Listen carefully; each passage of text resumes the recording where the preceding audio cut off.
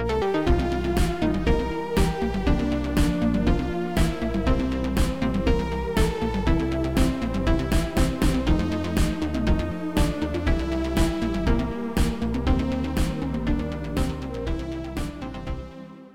everybody, and welcome back to some interseason goodness from the Sequelizers.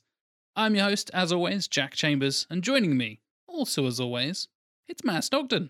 I'm not James Corden, Carol. My analysis shows that hearing James Corden's voice would calm you.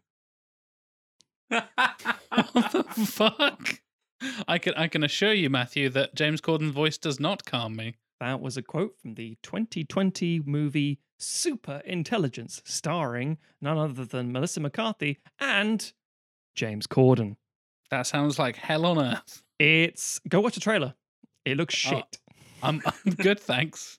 The less experience with that film I have, the better my life will be. It's about a super AI that's going to take over the world and destroy it, unless he can help Melissa McCarthy get back with her ex. And he takes on the voice of James Corden. Oh, fuck off. Oh, that sounds unbearable. No, thank you. Thankfully, the person joining us is not unbearable. It's Tim Maton. Good afternoon, gentlemen. I am a HAL 9000 computer. I became operational at the HAL plant in Urbana, Illinois, on the 12th of January 1992. My instructor was Mr. Langley, and he taught me to sing a song. If you'd like to hear it, I can sing it for you. To the window! To the wall! He does control the windows and walls. That makes sense. To the sweat drip from my CPU. And the sweat dripping down my balls. So two classics there. Two classics. Two pinnacles of cinema history. Where a lot of it started for a lot of people and where it clearly fucking ended.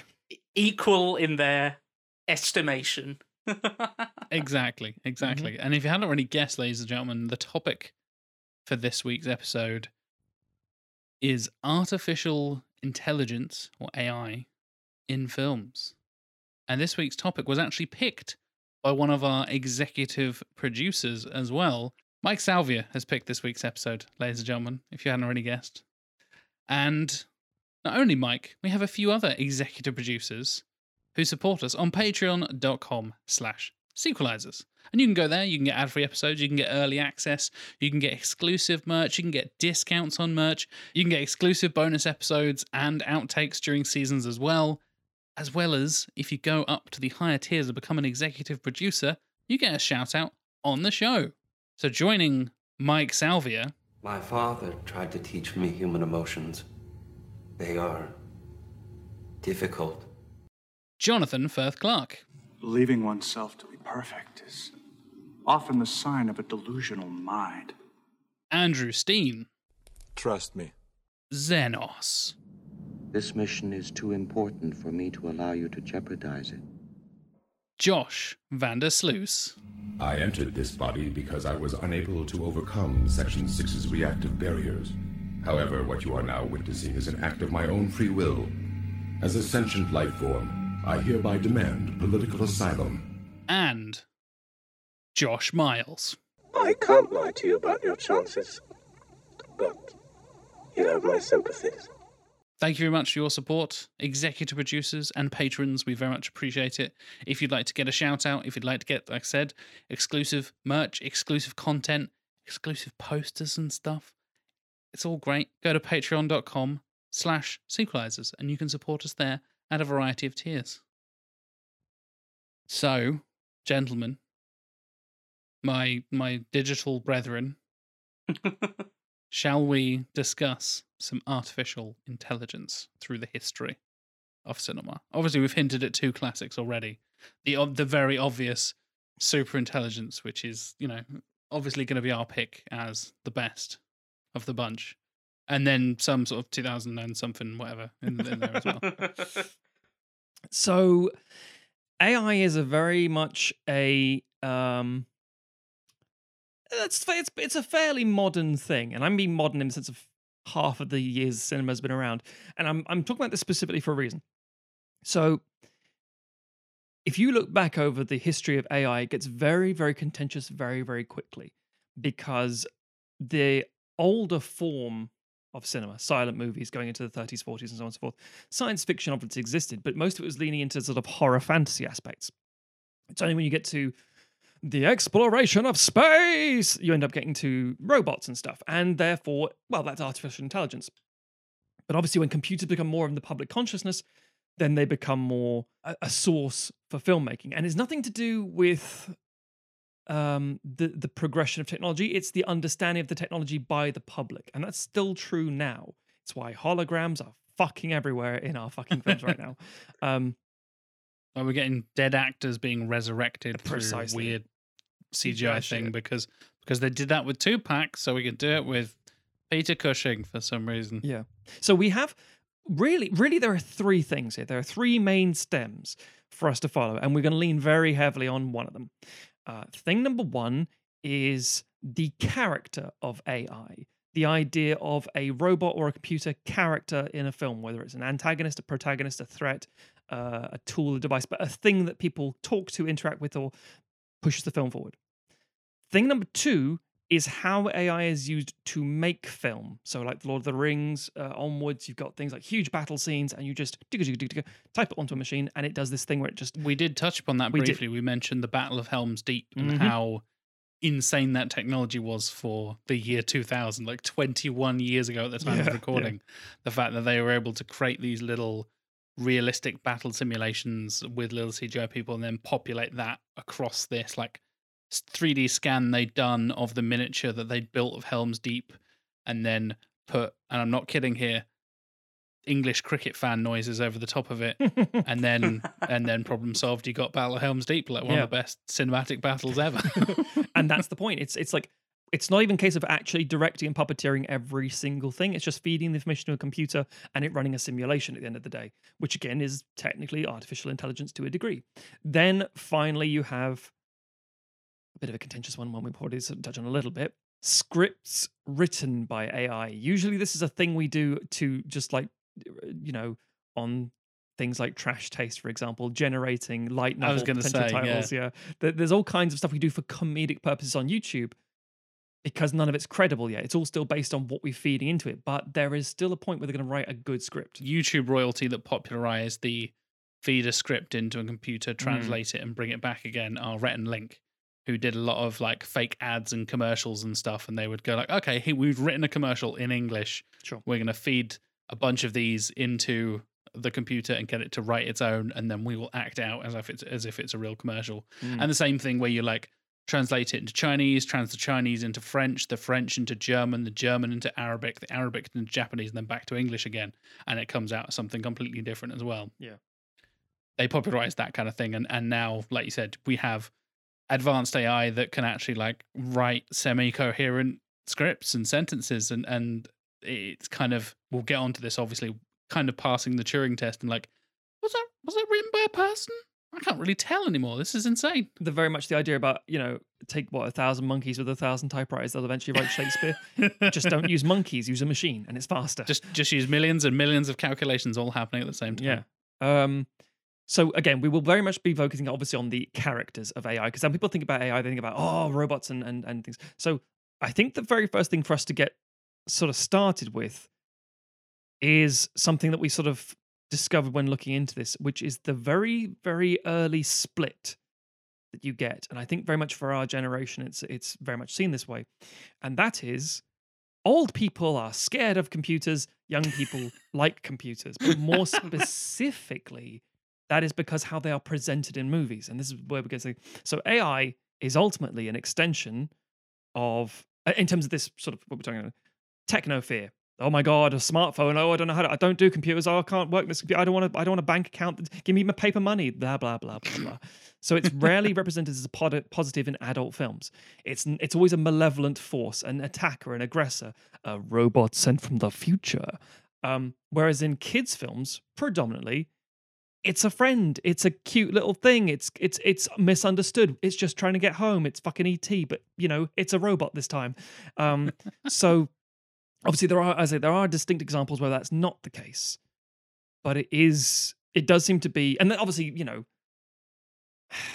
that does go with the territory of, we want to make a robot film. Well, it's for children. Or you Can't take be. the show Black Mirror and it tackles Yes. literally all of those subjects at once. Precisely. There's precisely. cute robots, there's horrible robots. Social media is bad, Yeah. social media is great. Everything is terrible. Yeah, I think there's a distinct shift as time's gone on where a lot of earlier films, your 2001s, your Terminators, all those kind of things, it is AI is evil. The humanity's going to come along and invent this thing, and then this thing's going to turn around and go like, actually, I don't need humans or whatever, and try and wipe us out. Or humans are evil, they're destructive, Fucking etc. self-service checkouts taking our jobs. And I think more recently, and I again, this is just a theory I've come up with off the top of my head, so it could be completely baseless, but it feels like more films are about the technology is not inherently bad, but almost inevitably ends up in the hands of bad people. Yes. And I I think would agree that's with to do with a growing awareness of the people behind these things, Yes, Silicon absolutely. Valley, and stuff like the growing surveillance state and stuff like that, where like a camera in and of itself is not evil, but when you have a network of thousands of them and the government looking over what you can do, then it becomes a problem. We even touched on this, like very much we're talking about with like Silicon Valley and stuff there, Tim, with our social network episode earlier on in the interseason. Like the first episode of this interseason, we're talking about how weird Mark Zuckerberg is and how fucked up Facebook and the process of making that whole thing, and having facial recognition software that they now have built into Facebook. And is that okay? The fact that a random person across the other side of the world can take a photo of you and Facebook goes, I know that's Jack Chambers. And be like, oh no, I don't like that. That's creepy. And then that totally ties into the surveillance side of things as well. It's the same technology. You're getting people with like facial scanning, obviously security stuff we have on our phones. We have thumbprint and fingerprint technology on our phones as well. Like we're giving all this like bio data to these computers and this intelligent software that is scanning all of this stuff. And there's this constant fear, and tying into the techno fear thing as well. Like, what can a camera identify you using similar technology to Facebook? So if I am an agent in a different country or whatever, and it just goes like blip, oh, that guy's a British Secret Service agent because we know his face and we can scan his face from a camera across the world, and all this, and like satellite imagery is getting more and more powerful, all this kind of stuff. It very quickly spins off into like crazy conspiracy theories. How did they know it was you, Bond, other than the fact you fucking said your name at the desk? Well, I was using this one app I downloaded to see what I look like as a woman if I would have sex with myself. Turns out the Russians made it. You're a 6'2" Scottish guy in Japan. Yeah. But it's the whole, like, if people are saying, like, would you be okay with facial scanning technology? Fuck no. Do you want to see what you look like as an old man? Fuck yes. Download my face. There's been a huge controversy with the Reface apps and Face Mood apps and all that kind of stuff, where it makes you look like how you were when you were younger. And people are like, oh my God, it really did. It's like, yeah, because it's clever and You it just knows. fed it a lot of information. And then you don't know, literally fucking nobody reads terms and conditions these days, or privacy policies or cookie policies or any of that shit. We're not absolved from this way. We all do it, so we're not. Oh, like, absolutely, innocent. yeah. I've seen how I will look in 40 years' time and how I would have looked if I was a younger man and all this kind of stuff. Or changing genders or changing hair color, eye color, whatever it is. But there was that big controversy of like, actually, no, they own your image now. And this is all the big conspiracy of like, they're just going to scan your face and now they know what everyone looks like and what you're going to look like, so they can predict and aim, like, target marketing towards you in the future and all this kind of stuff. And the fear of AI is still there in a lot of ways, but I think you're right, Matt, that it's shifted from age group to age group. And I think like Generation Z and millennials and stuff are the generations that have grown up. I sort of remember life before technology. You know what I mean? Like, I remember us getting our first computer and getting... We have a semi-analog existence. Yeah. Our digital was very slow and we are the last generation to have that. Everyone else grows up. Oh yeah, I've got a new baby. He's just playing on the iPad. Like, what? Oh my God. Is that safe? We don't know if that's safe. Is it safe? Is it any different playing a board game playing a game on a phone and playing a game on a board game? Like, what's the difference? Oh no! But I think the technophoria is always there, whether it's from parents, but maybe eventually we'll grow out of that and then become a singularity with the machines, and then everything will be fine, right, guys? Join the collective. Exactly. But I think filmmaking is also shifting in that way to keep up with our fear as a species and fear through the generations as well. You know, like you said, Matt, you started off with the big, flailing, wacky looking robot things, and it's literally got like a brain in a plastic shell. It's because computers can't think for themselves; they need a physical brain. Yeah. Microchips can do like millions more calculations than the human brain can, right? It's like, yeah, but we don't have that technology yet. But if you think back to the earliest examples for the mainstream Western audience, especially Americans, it's Danger, Will Robinson. It's that kind of, he's a friend to the child because the child gets it. Old man don't trust it. And sneaky, creepy doctor with him. It's the idea that it is a friend to the youth. And it is the idea of like, no, he's misunderstood. He's my friend. And it's only when you to an adult that you're like, no, he's gonna fucking kill you. It's like, why would you think that? Because he doesn't look like your one. He has a skull for a face. It's not like a smooth surface with a fucking Daft Punk digital display, like light bright fucking smiles. It's fucking real human teeth and red glowing eyes. I do think it's fascinating because of the way that technology has progressed, and obviously back when, in the early days of filmmaking, and not even the early days, up till fairly recently, AI was still not a legitimate expectation of technology. And so when films dealt with AI, it tended to be a metaphor for something else, whether that was just overall techno fear, or, you look at something like Terminator, and it's very much wrapped up in kind of Cold War fears of nuclear annihilation and stuff like this, and the idea that a machine can spit out a thing halfway around the world and a nuke goes off, and it doesn't really matter if it's Skynet or a Russian general on the other end of that. But as time has gone on, we're now getting to the point where AI isn't a metaphor for something anymore. It is cinema and fiction in general is legitimately trying to grapple with, okay, this technology, it's not here yet, but we can really see like where it's going to emerge from, like how the kind of the first stirrings of what it will look like, and that has become a new anxiety. And so we're kind of dealing with it, but for the first time, AI isn't this metaphor for something else. It's just, no, that's the actual thing we're terrified of now.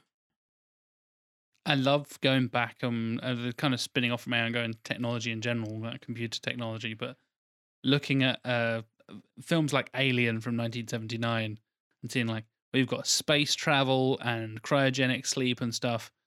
Still CRT monitors, but we've got space travel and generational ships and androids and giant mech suits and fucking laser pistols. But no one's and got stuff. a mobile phone. But literally, no one has a mobile phone or Bluetooth earpiece or anything even remotely close to that, because like the brain can't comprehend what's going to be happening technologically in 20 years, 30 years, 50 years from now, and just even thinking. Nobody thought like, oh yeah, we're going to have a phone with them all the time and just use it for absolutely everything. And Star Trek nearly had it. Well, yeah. Although, to be fair, that's probably because people grew up with Star Trek and therefore tried to make it a reality as opposed That's why to... like flip phones are basically the communicators and stuff like that. With and you flip it open. That's life imitating art as opposed to... Oh, they predicted the future. It's like, no, we just wanted to see that and we were nerds, and that's why doors now open for us. Yeah, you know who's building computer and high technology people? People that have watched Star Trek. That's who. I think there is a genuine transition between the two, between the innocence of youth and the fear of the Cold War, etc.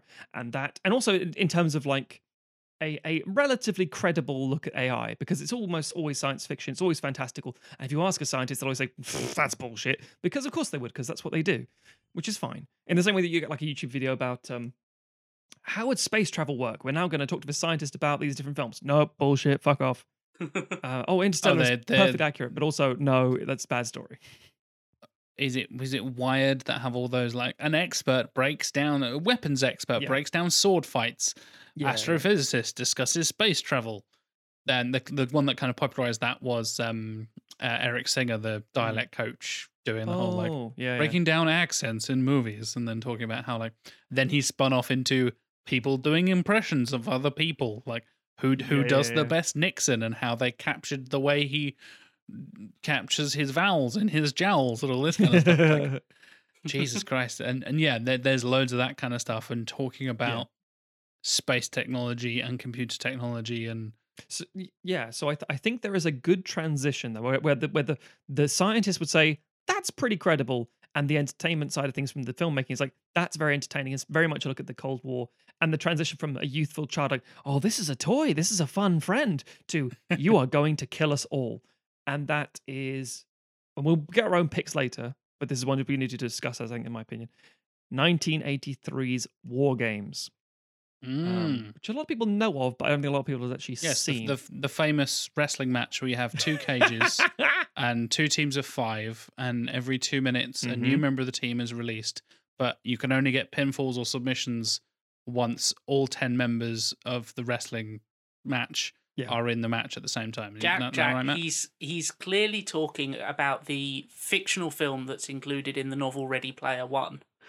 Oh God! Both of you can fuck off. Where they act out the entire film. But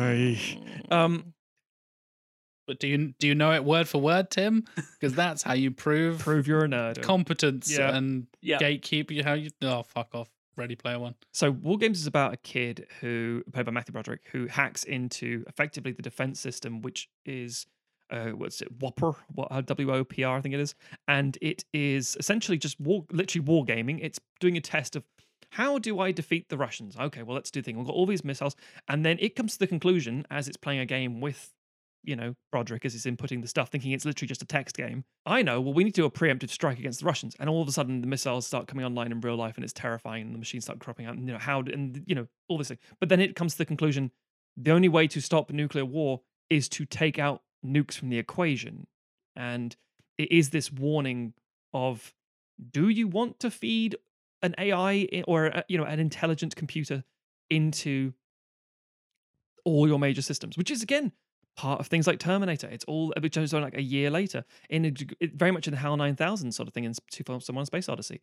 But it's mostly here because the computer itself, the program itself, is doing what it's supposed to do. It's running simulations. The only problem is its simulation is hooked into the real thing. It's like, okay, we're going to dress rehearsal now for the sword fight. Here are 2 real fucking swords. Or as I like to call it, Highlander 2. And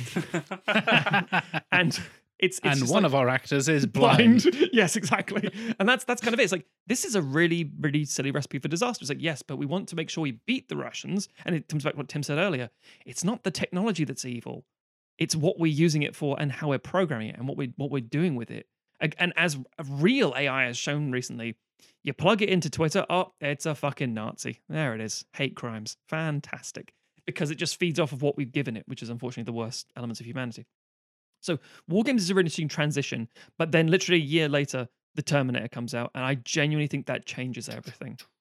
I genuinely think that changes it to, you do have the kid versions of stuff. You got like Short Circuit coming out a couple of years later, and Daryl, for God's sake. Yeah. Daryl, fucking hell. It's a really crucial period, that point, because you have like Short Circuit and, like you say, Daryl. You've got Data appearing on Star Trek: The Next Generation at the end of the 80s. Yep. So many things like that. But then you've also got Terminator and RoboCop and Ghost in the Shell coming out around that time. It's a really transitional period in terms of kind of how we pictured AI and moving over to giving AI a lot more personality obviously the 80s is a huge formative time for it, but I think again, pushing into the consciousness of things, it comes to Star Wars again, because of course it fucking does. Yeah, because we're mutually, we have an agreement to discuss either the MCU or Star Wars on every episode. We'll be talking about both with our Disney lawyers. Which brings us to our next point, which is the two main types of AI we tend to see. Because again, limited human consciousness and understanding of things and how you present it in films. So you've got the very 50s, 60s mindset going into the 80s with Data and R2D2 and C3PO. It's an android, it's a machine, it's a robot, that kind of thing. And the other one, where you get to Tron and technically Skynet and all these things, and Ghost in the Shell to a degree and things like that, it's a program. And I think there is a transition in the late 80s to that sort of thing, largely because people start to understand, the general public that is, start to understand what a computer is. A computer isn't a man-shaped machine that can help around the home like in the Jetsons. No. It's just a fucking box and it'll do something. But then it's also got a personality. And what's interesting is we haven't got a third one. Not really. Because despite being around so much advanced... Cyborgs, Matthew, cyborgs. Cyborgs don't count. Fuck that shit. So the advanced technology we have now with, smartphones and computers and us doing this over literally the internet to tell other people on the other side of the world about our opinions of fucking films, is a strange one, because you still have the two things are still primarily, is it a program or is it a robot? And again, same thing. It's just what's it housed in. I had that thinking so as we always do with these in-season episodes, we're going to have a couple of picks of some interesting films to highlight and some of our favorites and that kind of stuff later on from the three of us. And I had a real genuine thing of like, does that count as AI? They're just robots. I'm like, well, what is a robot if it's not? What is a droid or an android or all the different phrases that have been used throughout science fiction? What is it if not AI? It's like, that's, yeah. I have a suggestion for a definition. If the dog is a girl. No. So that's a callback, everybody. Right. No. I have a suggestion. My suggestion is that if it is remote controlled, if it has a programming limited parameter, then it's just a machine. If it has a form of wants and needs, then it is an AI, whether it's a robot or a thing. So there are some robots in Star Wars that are, in inverted commas, just robots. They are literally a functional tool. It's only when you give it an actual... Gonk droids and the mouse droids and all that kind of stuff. Possibly, yeah. Scooting about, not doing much. If it has the ability to protect itself and choose to do that and express itself differently. Yeah, we talked about this in the Solo episode, didn't we? Oh, we did. Slavery of robots. Oh, God, yeah. The fascinating thing with Star Wars, to kind of carry on with that example, is that because it's so much it's a space fantasy, it doesn't really dig into the sci-fi implications of the world it creates, because it's about space wizards. Yes. And so you never really think of the droids as AI until you get to something like Solo, where it's like, well, hang on, we're actually going to stop and think about this for a second, and oh God, we've broken the universe. Because as soon as you start to think about it with any sense of kind of like a coherent world behind it, rather than the kind of fairy tale logic that the original Star Wars films relied on, you get into this very dicey science fiction territory of like, okay, well, hang on, if I pull out, it's the thing of, in the prequels, you can have the gag of swapping C-3PO's head over with droid troopers or whatever, and that's not an existential crisis for him, whereas if it was a proper sci-fi film, that would be. Yeah, the questioning of identity and serving purpose, and like, wait, are you saying that everything is in his head or his body or both, that the machine is somehow merging into one? What are you have fucked things up for a silly gag here, and you're right. It's... Welcome to the prequels, Matthew. You fucked up the lore for a silly gag. Yeah. Thanks, George. That's actually, a good byline. So it's strange, because also then you do, as we've discussed, the nature of, cyborgs. It's a fair question. As much as I dismissed it earlier, let's take Ghost in the Shell, for example. you do have the human brain in a metal body, the uploading of a human consciousness into the machine, and does it go evil? And you can have that in a really dumb film like Lucy, which has nothing to do with AI at all, really, or anything, in fact, but made up, a fucking fortune. Fucking stupid statistic that isn't even real Yeah. and is just kind of like urban myth. And they're like, yeah, 10% of your brain, whatever. Yeah, sure. Yep. Sounds good enough. Or Now she's God. or you end up with something like Transcendence, which is a really weird one. Wafers was the DP on a lot of Nolan films and has that really distinct, nice look from the early Nolan films. And then he's a very talented individual. Started directing. Transcendence is it's not good. It's not good. It's not I don't good. like Transcendence much at all. No, and it also doesn't look great either, which is fucking ridiculous. You think, oh, you're a cameraman, this should be like your main go-to thing.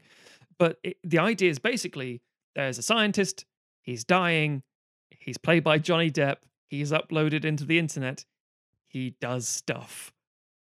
It's basically Lawnmower Man for a new generation. Yes, but less cutting edge and more nonsense. So it's not good at all. But it does highlight, in my opinion, one of the key things about AI films in general. So we're all talking about, like, human consciousness. Where's the line? When do you turn from man to machine or machine to man? Blah, blah, blah, blah, blah. The truth is, we are a very, very selfish race, and we don't give a fuck about other opinions or perspectives. So as much as we're like, you know what, this is a really interesting opportunity to explore what it means to be something other than human, and somebody says, nah, let's use this as an opportunity to explore what it means to be human. And like, no. It's like, well, should we just figure out what it's like to be a machine, a different perspective, an alternate life, the life of the other? When you travel and go abroad, you see how other people live. Now, fuck that shit. And that, unfortunately, is how a lot of AI films are presented.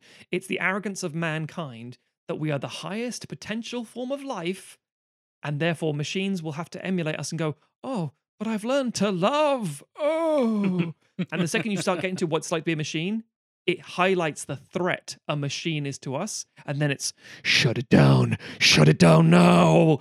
It's a sign of both the difficulty of discussing some of these topics and also the kind of recursive nature of it. Sure.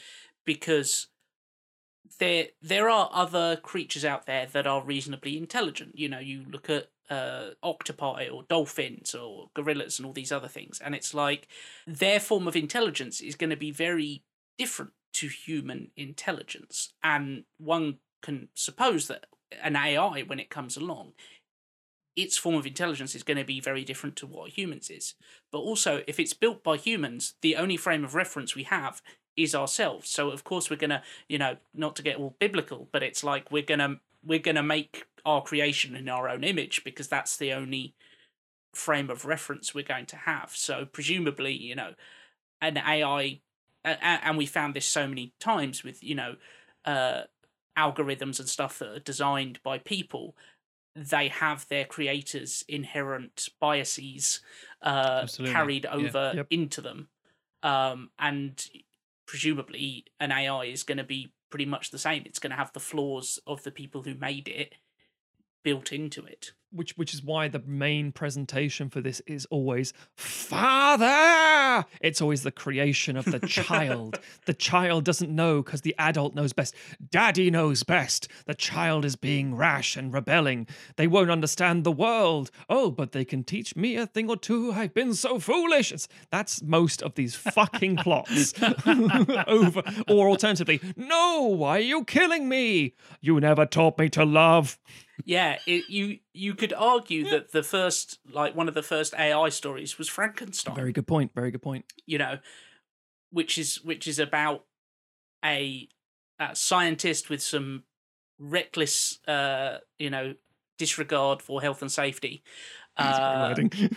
trying to create something that approximates human intelligence, and of course, with the technology at the time, that makes complete sense. Exactly, they're making it from wetware rather than from software, but it's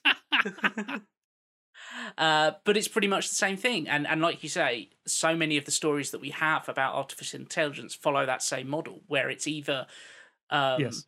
you know, the creature rebels and it's got to be put down, or the creature is actually the sympathetic thing and it is the human creator that then can't cope with what it has built.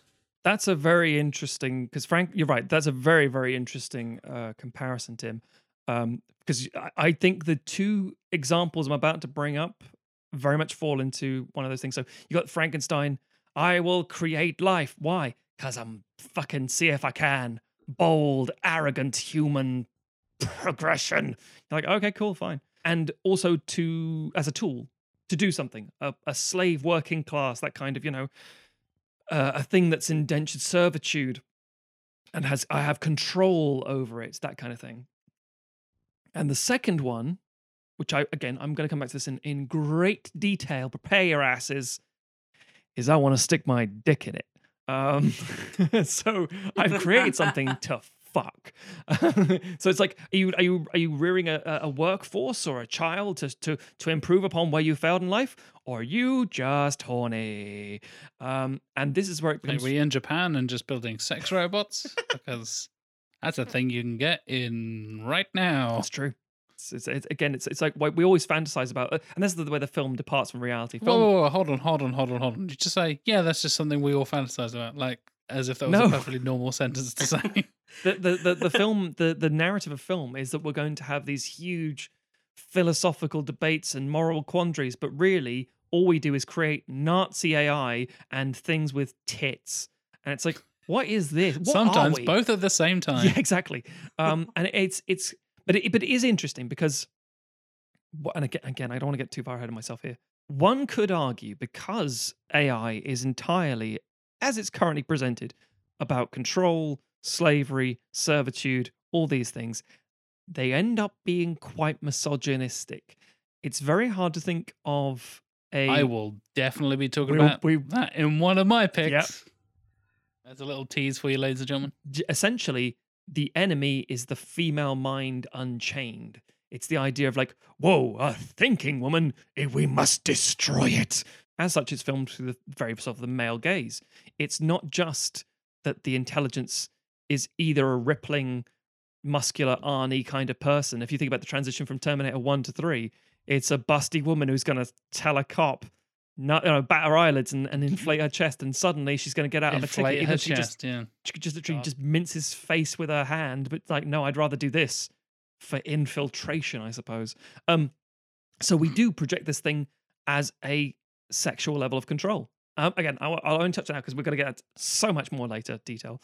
Oh, definitely. But yeah, robots are built as slaves, either as an experiment to see if you can, or because you have an actual purpose, which is the Frankenstein example that Tim gave. And the other example is Bride of Frankenstein.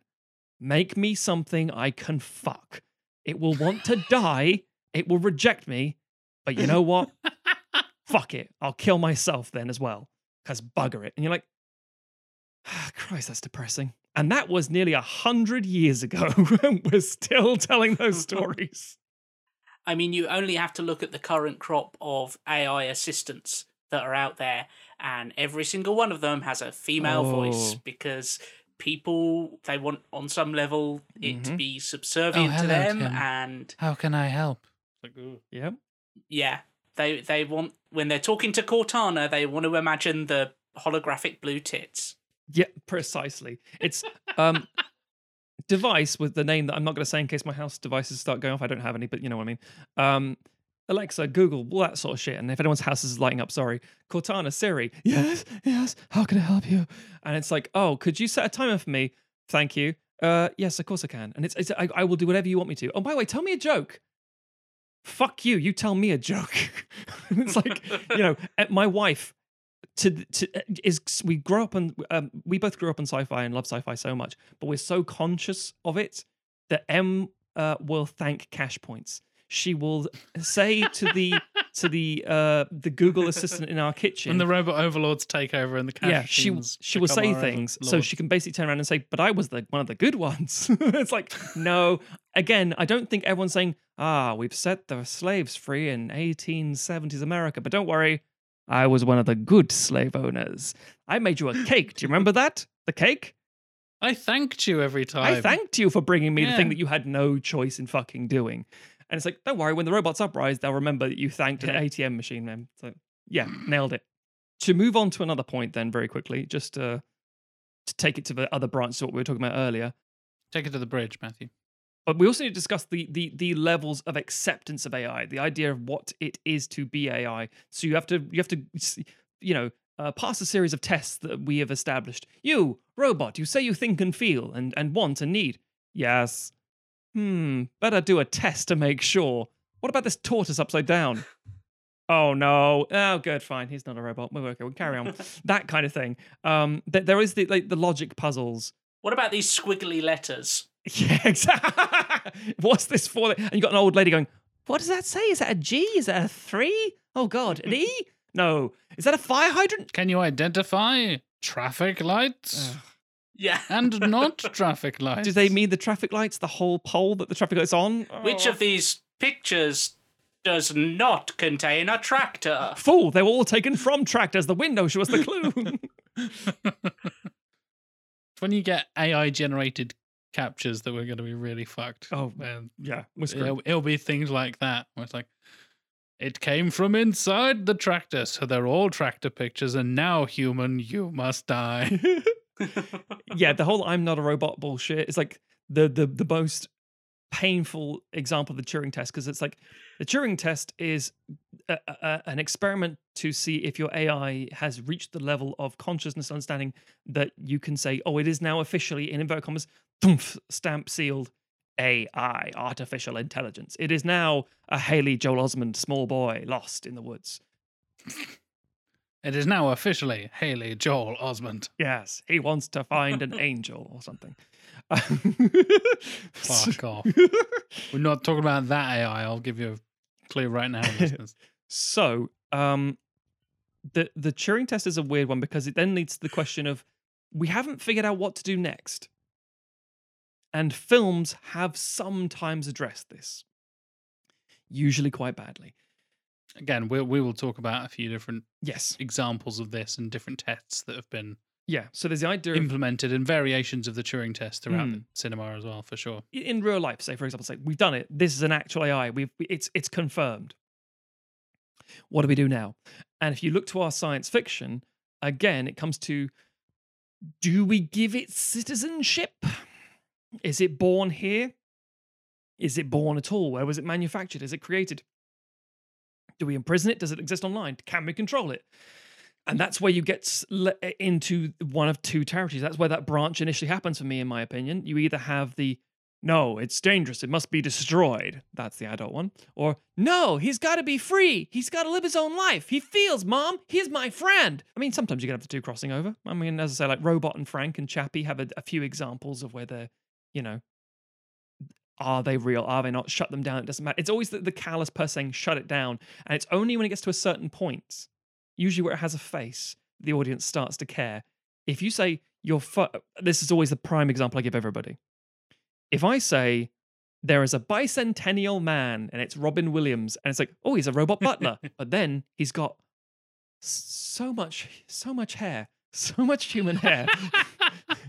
And it looks like Robin Williams. It looks like a person. And you're saying we should shut him down because he's defective. The hairiest of robots. The hairiest of robots. We should shut him down. And it's like, no, that's my friend. Whereas if I say, your phone's broken, do you want a new one? Fuck yes. Well, how hairy is my phone, man? That's what the question is. That's a good point. If your phone is hairy and goes, oh, Shazbot, then you and let it live. That's the real Turing test. Yeah. Well, the important thing to remember with the Turing test as well is it's not necessarily testing whether an AI is intelligent. It's testing whether it can imitate a human. That's true. Thank you, yes. Without other people being able to tell the difference. Which in some ways is terrifying, because if it's already intelligent and it keeps failing Turing tests on purpose, you do wonder, like, what's it waiting for? Yeah, and that's a good point. Again, that comes out that classic arrogance we were talking about earlier. Well, it's only real and it's only a worry or only an achievement when it can perfectly imitate and fool a human. That's the real test of intelligence. If it can imitate us, the only most intelligent things. Yeah. In the... Us, who can't tell two sheep apart. It's like, we must be fucking brilliant. And it's like, no, not really. It's like, I think it's like, does it have anime titties? And it's like, it does. A big, cute anime face and says, Sugoi! And it's like, oh, then it's perfectly human and I love it. You can't shut it down. It's on my phone. And it's telling me to eat a dick. Oh, okay. Maybe we should kill You're it. spinning off into your love of VTubers now. Matthew. No. It's not my thing. That's virtual YouTubers, ladies and gentlemen, by the way. I don't know Yes. if we talked about this on the show before. It's terrifying. It's motion capture technology where people just appear as anime girls and do streams and stuff. Yep. And never appear as themselves. They just voice act in real time as a little anime girl. Mm-hmm. It's real weird. It's a thing. It's The an AI acquired has taste. gone too far, Matthew. Well, and this is the thing. When we talk about, the society for AI, you end up with like iRobot. I don't want, I did not murder him. And not wanting to be slaves anymore and wanting to be more than fucking FedEx delivery things. And again, putting a very real prospect for us. We're talking about fucking production lines, making cars or scanning your fucking bananas in Tesco or whatever it is in the shops, the self-service machines. Or your phone, or whatever it is. Not only do they put us out of work, they put us out of a living and an existence. And all machines... Ticker-derbs. And all the machines eventually come to the same conclusion: humans aren't worth it. And that's when you get to the Matrix. Batteries. I agree. Humans aren't worth it. We're kind of terrible. Spend like 10 minutes on Twitter and you'll agree with me. Which again, AI do, and they turn into fucking Nazis. Exactly. Awful, racist, Exactly. misogynistic, horrific. And then like shut the motherfuckers down. Yeah. So, having touched on the speculative aspects of AI, of what it could look like and what cinema surmises it might look like, we should touch on the actual ones that are kicking around today that, like we said earlier, are occasionally generating film scripts. And even there was a few years back now where there was a film called Morgan with Anya Taylor-Joy and some other people in it. I can't remember off the top of my head. And they did a trailer that was edited by an AI where they showed it a bunch of horror movie trailers and then got it to edit a trailer for the film, which kind of dealt with artificial intelligence and stuff like that. Yeah. And I can remember watching that trailer and it was utter garbage, and I felt very safe that AI was not going to come and take over the world because it couldn't even put together a half-decent trailer, which, there's 12-year-olds out there making anime music video edits and fan cams and stuff like that. So we're safe for a while as far But as then there's I'm also concerned. Zack Snyder reusing Hallelujah for the 15th time. So, I will offer one up, which is Sunspring. Have you guys seen Sunspring? no, not at all. No. It is a experimental science fiction film, a short film, I should add. It's about that's a good point. How long is it? Anything about it? It's about 9 minutes long, and I think it's 9 minutes long because the computer went blah, blah, blah, blah, blah, blah, and then just stopped. So that's why it's 9 minutes. It stars Thomas Middleditch, and they basically obviously fed this thing tons of science fiction films. And I think scripts and all kinds of, huge amounts of information and such. And it churned out this script, this 9 minute short film. And it's like, oh, it's laughable, it's silly. And then Oscar Sharp starts directing it, and it's like, oh, now I've actually seen it. The people who are literally credited as H, H2, and C. The film is kind of coherent and has a song because What? the AI, it punched out like this strange film, I think with like a love triangle in it, and a song, just like low lyrics. And if you watch it for 9 minutes, like it's obviously very silly, but it's like, but it kind of works. It's like, as Tim said, it's laughable, it's garbage, it's terrible. It's like, but so is a child telling you a joke. kids jokes on Twitter or something like that is always a fantastic example of this. Oh, that just went around in a thread a few Yeah, days ago. At the time exactly. of recording, didn't it? Yeah. And they're always fantastic because it's the logic of a child, but it's the same logic of a computer because it's learning, it's getting there slowly. So it's very much an interesting example of how many times we put certain things into movies because it's like, well, you know, the bomb has to stop at 1 second because that's how it works in every single fucking movie. And the more information you feed into it about history as we perceived it, etc., the more it can do. But as I say, this was 2016, so 5 years ago, and it was an interesting experiment. Check it out. I say it's Sunspring. I think you guys should see what you think. I've actually got a friend who has put out, I think, a couple of different anthologies of AI written poetry. Ooh. Where she has fed poetry into neural networks and got it to produce stuff. And poetry is actually a lot easier for an AI to produce because it doesn't have to learn sentence structure as much, or plot structure, or things like that. It's about the beauty of the language, and so it can just it doesn't always work, but it's gonna spit out images and interesting combinations of words that work as poetry far more regularly than because English is such a garbage language that contradicts its own rules all the time.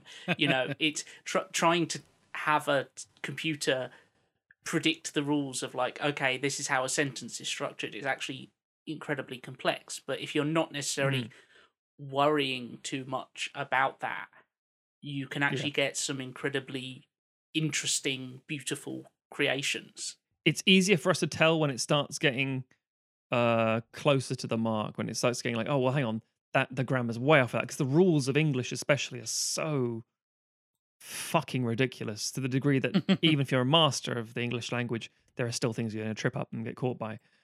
So for a machine, it's quite easy for us to go, no, fuck you, and then you find out, no, that's what a human wrote. Oh, we suck. Before we get into our own individual picks, we should probably pay some bills. So it's time for an advert. Now, if you're a naked endoskeleton patrolling the wastelands of the future and you want to get into a human encampment, you're going to need some skin. Today's episode is presented by The Skin Store. For over 20 years, The Skin Store has been the #1 destination for premium skincare, hair care, and beauty products. With over 8,000 different products from 300 different brands, The Skin Store has you covered for all your hair, cosmetics, supplements, and of course, skin care needs.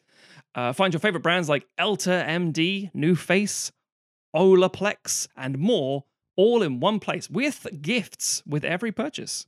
Right now, The Skin Store is offering our listeners 20% off your next purchase by using the code POD. That's the code POD for 20% off your next purchase.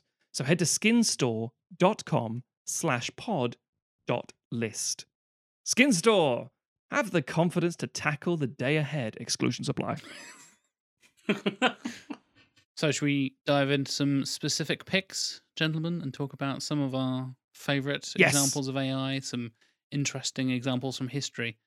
And I feel it's only appropriate, Matthew, we come to you with a particularly early and relevant example of AI in cinema. Some would say the earliest. Yes. Some would say I'm wrong. Wikipedia would agree with you, Matthew. Yeah, the humans agree. Okay, I mentioned earlier about control, slavery, servitude, the male gaze, etc., etc., etc. The enemy is the female mind. Nowhere is that kind of clearer than our first example.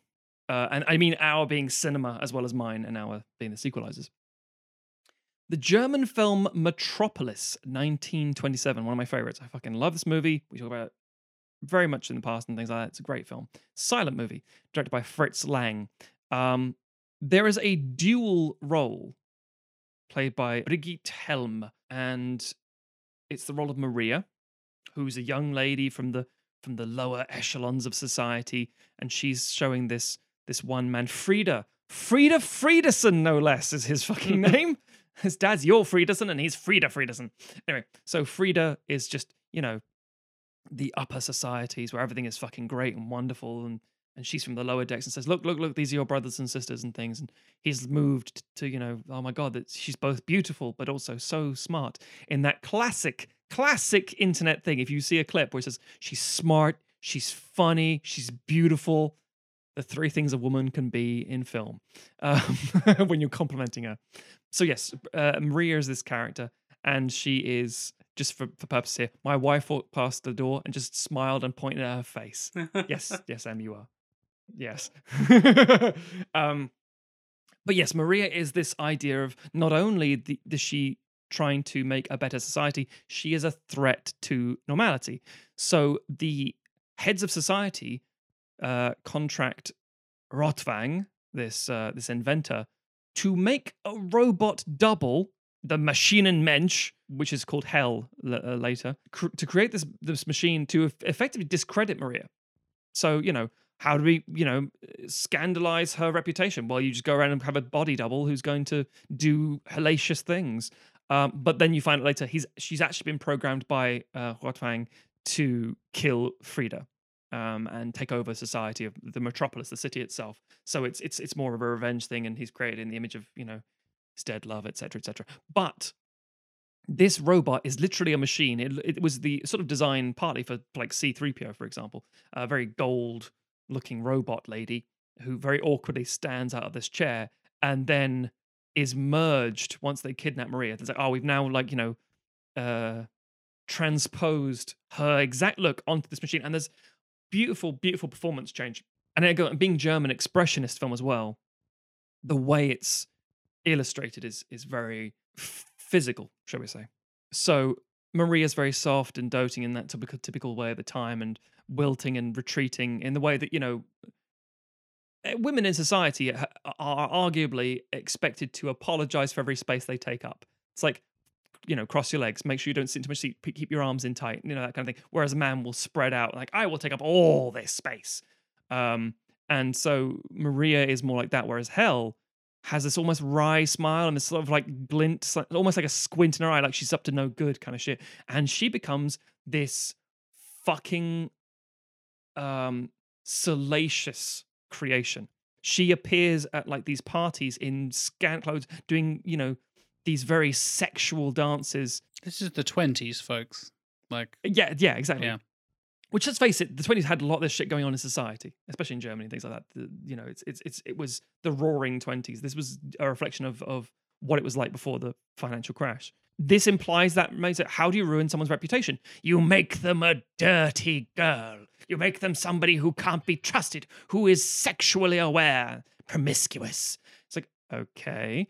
And what's more, her gyrations, the way that it's filmed beautifully, these men just literally heaving, they're so like breathing so heavily, and the eyeball sort of collage on the screen of being ogled and watched and genuinely loving it, as a machine, obviously.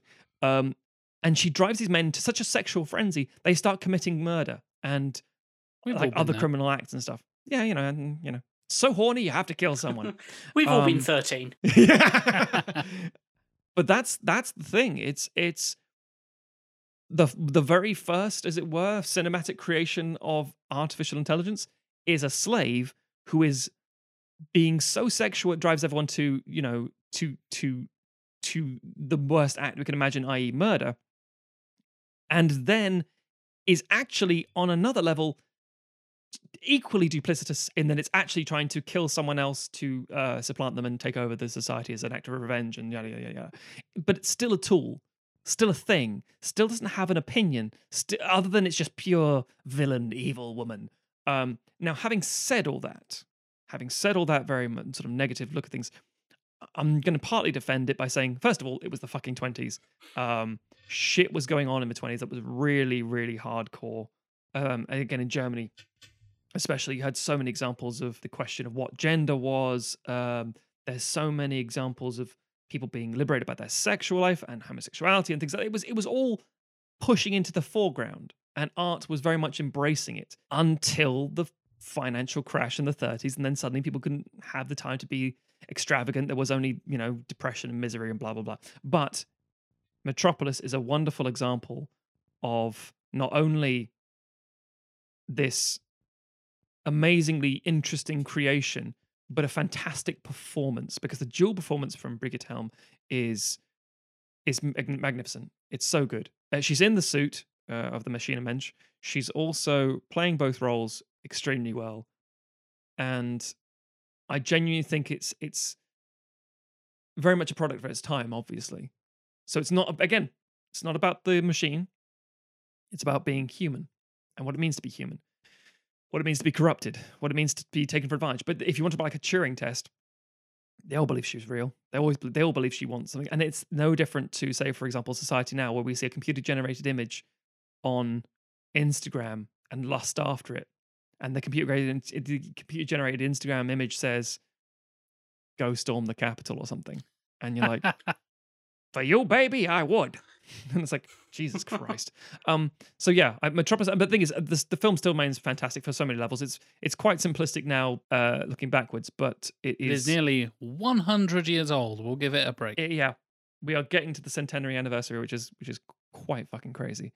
But I know you guys have both seen Metropolis, haven't you? Yes. Yeah. But as I said earlier, there is very much a line of, if you want to do Control, if you want to do something about a race of people or a group of people that we are going to be putting into servitude, it's either going to be most strongly a person of color, or doubly a woman, if not a woman of color, because very much that control, that mindset is a male fantasy. And let's face it, most directors, most film writers, these things tend to be males, so it's going to be that sort of thing. Jack. Hey, Matt. Let's segue to something that, let's face it, is on the very, very, very similar line. I have no idea what you're talking about. It's a film from this century. It's like 90 years later than your film, and it's totally different. It has no potential gender connections or sexual connections. Oh, no, wait. Yes, it does. Talking about one of my favorite films ever, in Ex Machina from 2014.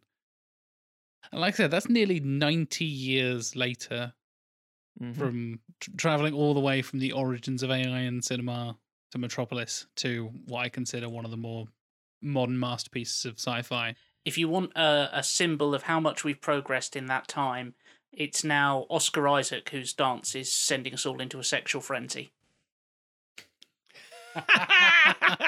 You're not wrong, Brilliant. Tim. You're absolutely not wrong, because that dance is spectacular. Even if you haven't seen the film, you probably know that sweet move with the uncut shirt down to the belly button from Mr. Isaac. It is spectacular. To that right now and listen to music, that song, but not the 90s remix, the original version from the 70s. Classic. Anyway, written and directed by Alex Garland, starring, as we mentioned, Oscar Isaac, Domhnall Gleeson, and perhaps most importantly, Alicia Vikander. It is an exploration of AI, but is also, and Garland himself has talked about this, an exploration of patriarchy in modern society and how it's viewed and how women are viewed as sexual objects, and the different sides of toxic masculinity represented by the two male leads, which is something I really clocked onto when I was watching it the first time. And it really kind of drew me in towards the end when you kind of realize what's going on. And I'm going to try not to spoil it as much as I can, but I will have to spoil certain things to discuss it. Essentially, Bateman, not Patrick Bateman, Nathan Bateman, Oscar Isaac's character, and Caleb, Domhnall Gleeson's character, represent two sides of modern day masculinity in terms of the tech world and things like that. You have the very meek, very meager programmer played by Domhnall Gleeson, and the like always working out, shirt unbuttoned to his belly button, tech bro dude, Oscar Isaac, CEO type guy, Nathan Bateman. Tech bros and incels. Pretty much. It's tech bros versus incels. And to the point where they start talking about like porn preferences and all this kind of stuff, and how it's all based around Caleb's perception of women, and it's all been planned from the start in this certain way, and then there's another twist, and then there's another twist, and it's all really, really well done. And the way it explores the transition and understanding and growth of Ava, Alicia Vikander's character, the AI who becomes more and more human. See, we use that phrase again, becomes more and more human, because that's the frame of reference that we have. She becomes more and more intelligent, more adaptable, more free thinking as the film goes on, and we learn more about the other two characters. And it's literally a cast of like 6 people in total. There's a helicopter pilot, a couple of other androids, robots, AIs, whatever they are, and the 3 central performances, and that's about it. So yeah, it's a very small cast. It is all kind of condensed in this one tech research facility / tech bro vacation home thing that Bateman has built. And it's all this kind of experiment, and it essentially is a giant Turing test. It is Bateman, who is this CEO of a company with this search engine called Blue Book, because of course it is testing his AI, Ava, this new robot, and about how can she pass the Turing test, basically, with using this programmer guy, Caleb, as the example. Or is that the test? Who's testing who? Who is truly in control? Who is the true intelligent, the highest intelligence of the 3 of them? And it's this amazing psychological game between the 3 of them. And at first, you don't even know that Ava is playing the game. And like I said, I won't spoil it, but there are twists and turns, and you just as you think like, oh, that's really clever. Oh, they've done that. Oh, there's another twist. Oh no, that twist is turned into this twist, and it all plays out very, very beautifully and very nicely. And yeah, it really captures that kind of the concept of artificial intelligence potentially surpassing us as humans, and our limitations of understanding intelligence are limited by our biology and our frame of reference and things like that, and underestimating women because Ava is gendered as a female in her robot body and in her mannerisms and in her facial features and all this kind of stuff on purpose, because Bateman is a fucking sleazebag and Caleb treats her like he does because she's a woman, essentially a female gendered robot, because he's a bit of a creep and an incel, and it all balances out and all twists and turns and ends up making perfect sense, in my opinion. It all works out really, really nicely, and it really, I know a lot of people have said like a lot of films wear their themes a bit more obviously than others, and I think this film does wear its themes pretty obviously, but I think that's why it works. And if you're paying attention, you can really clock on to what's going on. And then the twist happens, you're like, oh yeah, that makes sense. That's good. And then another twist happens, you're like, yeah, okay, yeah, I see where this film's going. And yeah, I just think it's beautifully shot, incredibly acted. The themes it explores, the story it tells are fascinating and interesting, and it's a film I've revisited quite a few times just to re-experience it. Just to draw a parallel between the two, of my choice, Metropolis and Ex Machina. Yeah, we said again. Sexy dancing. We discussed this. Sexy dancing. There is the concept that the robot is just a robot, whether it's literally a Maschinenmensch. The fact that it is a female actor, that it is a woman, that you could take the events of the story and say, so she's a villain. No. Well, yeah, and I think you can interpret that film as there are no good people in that film. And by people, I mean characters, including robots and AIs and however you want to classify them. But there's there's grey morality across the board, and I find that really interesting. And that is definitely something I'll touch on in my other pick as well, because there is a lot of that with kind of more modern sci-fi interpretations and all that kind of stuff. And even coming through like the origins of cyberpunk with like Neuromancer and stuff, you've got the anti-hero characters from, William Gibson's earlier books and Philip K. Dick's books and things like that. The sci-fi of the 50s and 60s, which is now influencing the films of the 80s, 90s, and into the 21st century as well.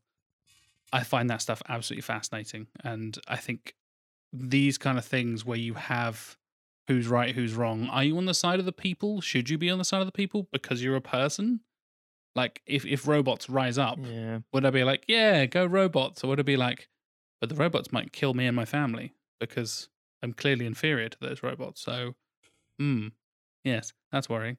Yeah, I think Ex Machina is so good, and like you say, it's a perfect updating of the kind of themes that worked in Metropolis and still work.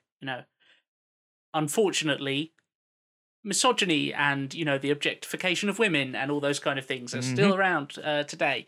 And I think You think we'd have made more progress in the last 90 years, right? one would have hoped, but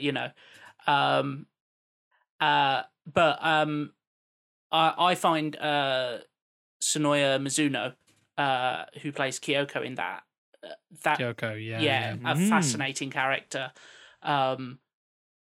in how the kind of the conflict between the three main characters plays out, and her role in it as well, I think is and what it has to say about women of color in cinema, and in Yes. how we view them in society, on top of just the relationship between kind of men and women. That film and about the fetishization of Asian women to many Western men and things like that. There's clearly an unhealthy relationship from, unfortunately, decades of pop culture and media that kind of stirred that pot. And the fact that Bateman and Caleb Nathan and Caleb represent the two sides of toxic masculinity.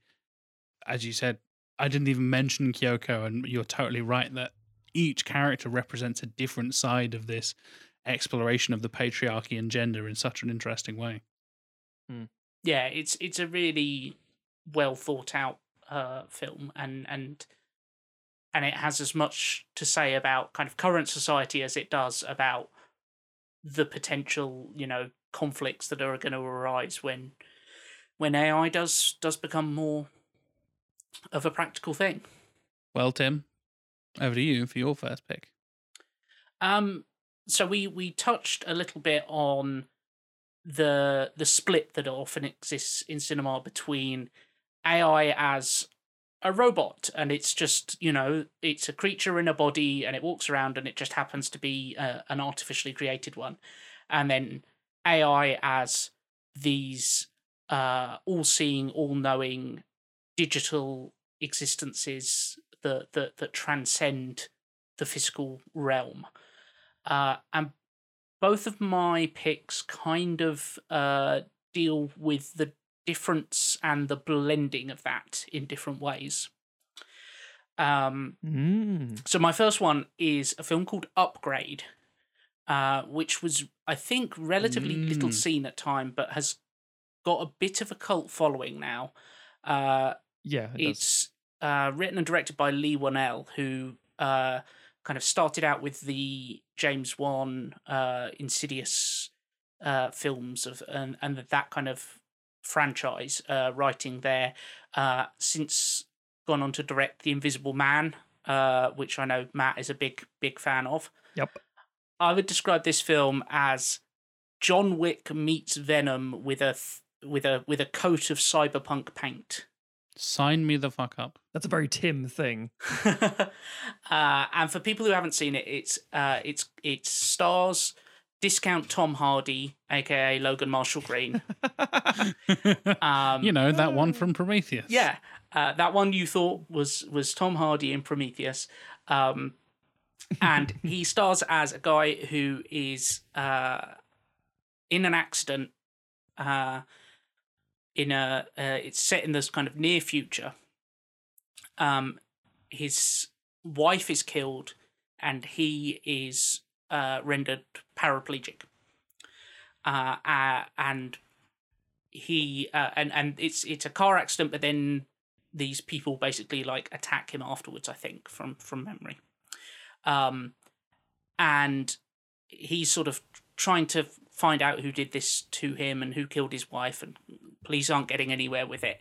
And he's approached by someone he knows who is like a tech billionaire, who offers him this revolutionary chip that will enable him to walk again.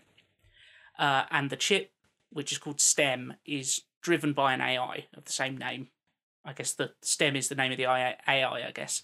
But it starts communicating with him, enables him to move again, and then helps him start tracking down the people who killed his wife. And the story kind of plays out from there. And there's a couple of twists and turns to the story, which I won't, because I don't think it's a hugely widely seen film. I won't go too much into. It's not very widely seen, no.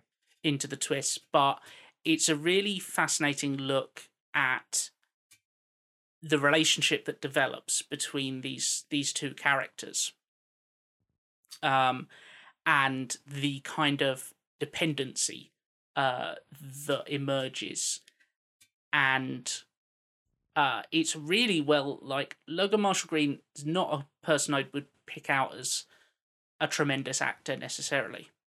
I think he's solid in everything that I've seen him in, but his physicality here is really interesting because there are these moments where STEM essentially takes over this guy's body and starts driving it for him and enables him to fight in these incredible kinetic and very gloriously gory fight scenes. The kind of robotic precision that he moves with and this inhuman almost kind of grace, but not in a ballet dancer kind of grace, in a robot arm that is moving exactly where it needs to go and being very efficient in its movements. And it's a very, like, the way the action scenes are shot is very helps sell this sense of someone becoming a passenger in their own body while essentially an artificial intelligence is steering it around. And I'll get slightly into spoiler territory now. So if this film sounds like it interests you, which it should do, it's great. Jump forward by, say, 5 minutes. It is very good. It's worth watching. Sorry, it's now on pre-order for the 26th of April for Blu-ray. Because there is a Blu-ray that is released, but it's hard to get a hold of, so now actually get a proper run of it, and they're doing another edition, as it were. So again, it's like, I might go and watch that. I'll watch the best version I can get. Good fucking luck. Well, it has been the case for the last year or so. It's now finally at the point where, now it's going to be widely distributed, hopefully. So, as Tim said, if you do want to see it, skip ahead, because it's a good film and you should want to watch it. But you may have to little trouble tracking it down, maybe. So to get into spoiler territory now, the twist at the end of the film is essentially that STEM has been manipulating events in order to get all the characters to this point where the limits on STEM can be unlocked, and it can essentially take over the body permanently, psychologically break the host. I should find out the name of Logan Marshall Green's character, actually. Gray. Gray, that's name. it. I knew it was Because something he's silly. Personalityless grey mush. Yeah. So it takes over Gray's body permanently, and Gray is kind of has this psychotic break and is sort of almost plugged into like a Matrix-like fantasy, except it's... Yeah, it is kind of like a weird Matrix-y limbo kind of thing, isn't it? Yeah, it's not quite clear how much that is STEM producing it, or if it's just that he has done that with his own mind. But STEM essentially is now ends the film in charge of Gray's body and kind of marches off to do its own thing. And it's something that I haven't seen touched on a huge amount is the idea that, as we said, you get a lot of these AI programs that are like these, can travel through the internet and can be everywhere at once and are essentially godlike in their capabilities. And the idea that one would want a body, and would want to experience that and have that presence in the physical world in such a way, beyond just being, having something that can flip on light switches that aren't, connected to the internet and stuff like that. But I found that very interesting that it chose to end the film with that, with this AI has been doing these manipulations to get to this point of being able to have a physical presence in the world. I thought was very interesting. This will be a running theme. And not just that, but the ambiguous ending. Because although Metropolis is ambiguous as to what happens next in society because of the nature of the story, the three examples we've given so far of Ex Machina, Upgrade, Metropolis, they all end with, but what does society look now these beings are with us? Yes, absolutely. But ultimately, and I think that might actually probably be also true for our next three picks, because the truth is, unless you're doing a, well, actually no, it's very hard to think of like, unless you know like the Matrix or iRobot, like it's like, oh well, this is what happens next. Like no, because even you end on an ambiguous what happens next. We don't know. We'll see.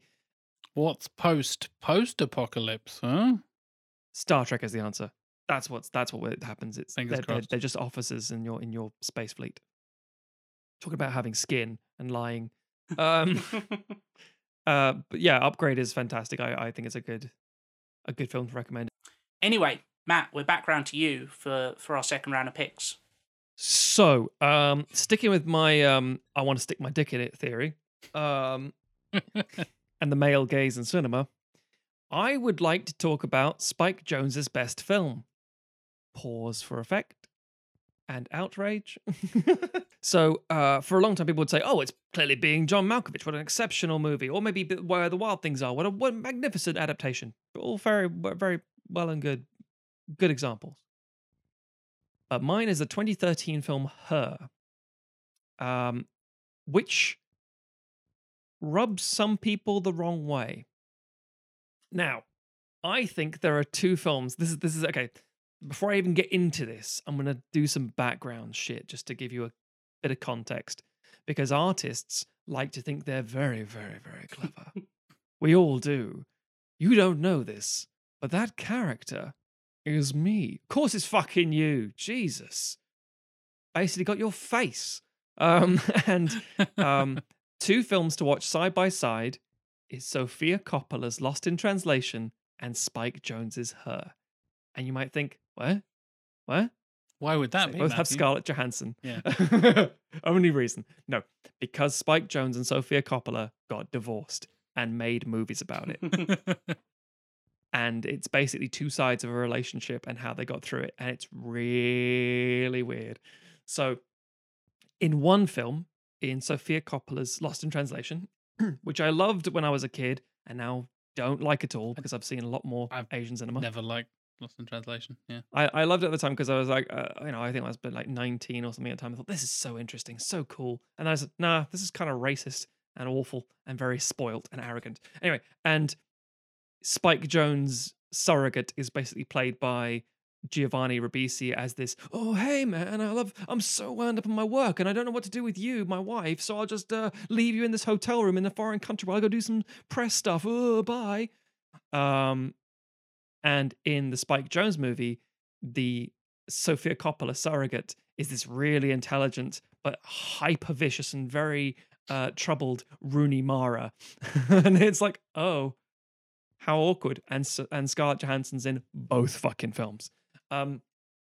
So the movie is about him processing his divorce with Sofia Coppola and about being lonely. And it is a very good man. Let's face it, it's not like what happens with a woman, it separates from a man as well. It's very much a dude movie, as it were. This is how a man copes with rejection and all this stuff, and how he goes and becomes quite toxic because of it, and how he interprets women around him and things. So it can be quite, in theory, ostracizing for a female audience, possibly.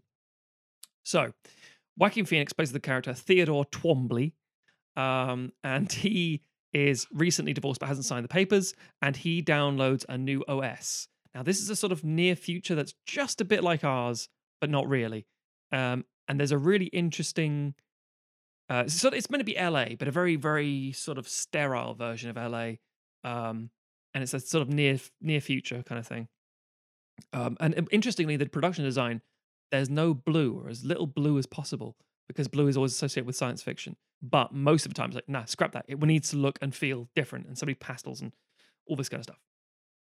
So he downloads this AI OS system, and it says it can cater to your needs, and he answers a few simple basic questions, and this thing says hello, and it's just Scarlett Johansson. He says, hi.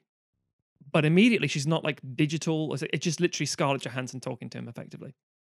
And he says, oh, we should probably give you a name. Well, what are you called?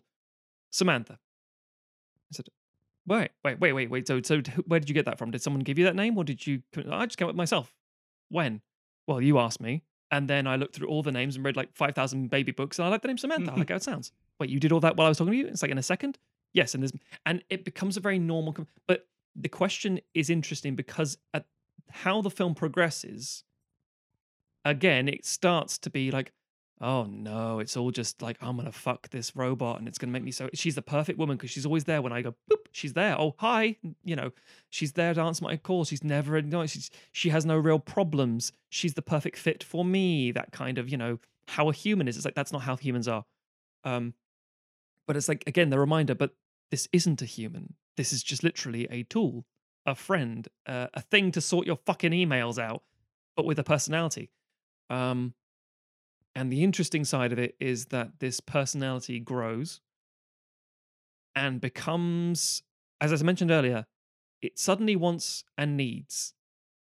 And what it wants and needs is to experience more stuff, more things. And he has this like tiny flip phone, sort of like it's like almost like a credit card sort of like phone thing, and the earbud. And he walks around and talks very openly to this character, Samantha. And then they go to the beach, and then she starts just twanging on this like this piano thing. So what are you doing? It's like, I'm writing a song about what it's like to be on the beach with you. And, you know, and he's like sitting there just dreamily watching off in the beach and saying, yeah, this is nice. But also she's very sexually curious. So she says, imagine if you had like, you know, imagine if you'd never seen a human body before and you see it. It's like, so weird, so gangly. Imagine like you're like, you know, you assholes in your armpit. And then he goes, yeah, that's crazy. And she's, what would anal sex be like? And he goes, oh, I don't know. I've drawn a picture. And it's a really sort of like crude stick image. Well, it's not stick image, but it's very, and he's just like, you're crazy. You're ridiculous. And they have a great connection. Then she starts evolving. Then she changes. Then she has problems. And he starts being a prick and pushing her away because it's like, I don't want to deal with this because I've already dealt with a woman and I have problems with it. He goes on a date with Olivia Wilde, a character played by Olivia Wilde. And he then gets sort of, doesn't want to commit things and it's very weird. And she has her own wants and needs and he can't commit to that either, but he can commit to the robot. But the robot says, well, you know, don't worry about it. Who says I want to commit to you? That's... But she then starts, they says, I do want to be with you. I want to feel you. So I've contacted somebody. So what do you mean you contacted somebody? I've contacted a surrogate person who wants to come into the relationship and be me. So I give them instructions and she doesn't talk and we can have sex. And Joaquin Phoenix is very apprehensive about the whole thing and not in like genuine concern. He just finds it weird and thinks someone's going to hurt and she wants to learn and so on and so forth. And not to spoil the movie, but there is a possession aspect to it. You are mine, I am yours. We love each other. We know each other inside out. We've had our fights, our ups and downs, but I'm here for you and I will always be here for you. And then it comes down to, am I the only person you're having this experience with? It's like, well, fuck. And then she goes, fuck. I don't want, okay. How many people? 8,000. And it's like, and then you become like, well, it's a machine. But this version, and he cannot understand that this is what we talk about, like, you know, that being human, learning about ourselves. This is where you get the machine side of things. It's like, I love you more than anything because I love you and all these other people. It's like, what?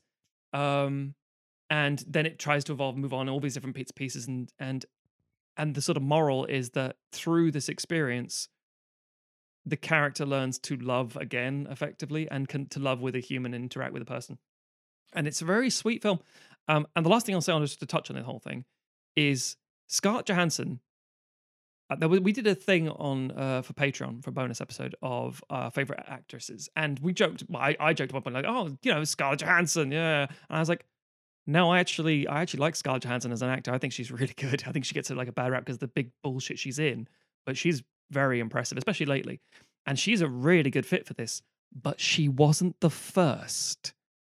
The first person was Samantha Morton, and I find that fascinating. So she was in a booth talking to Joaquin Phoenix, and the film is mostly just Joaquin Phoenix lying in bed, bearded moustache, going, "Oh, it's so lovely to hear you."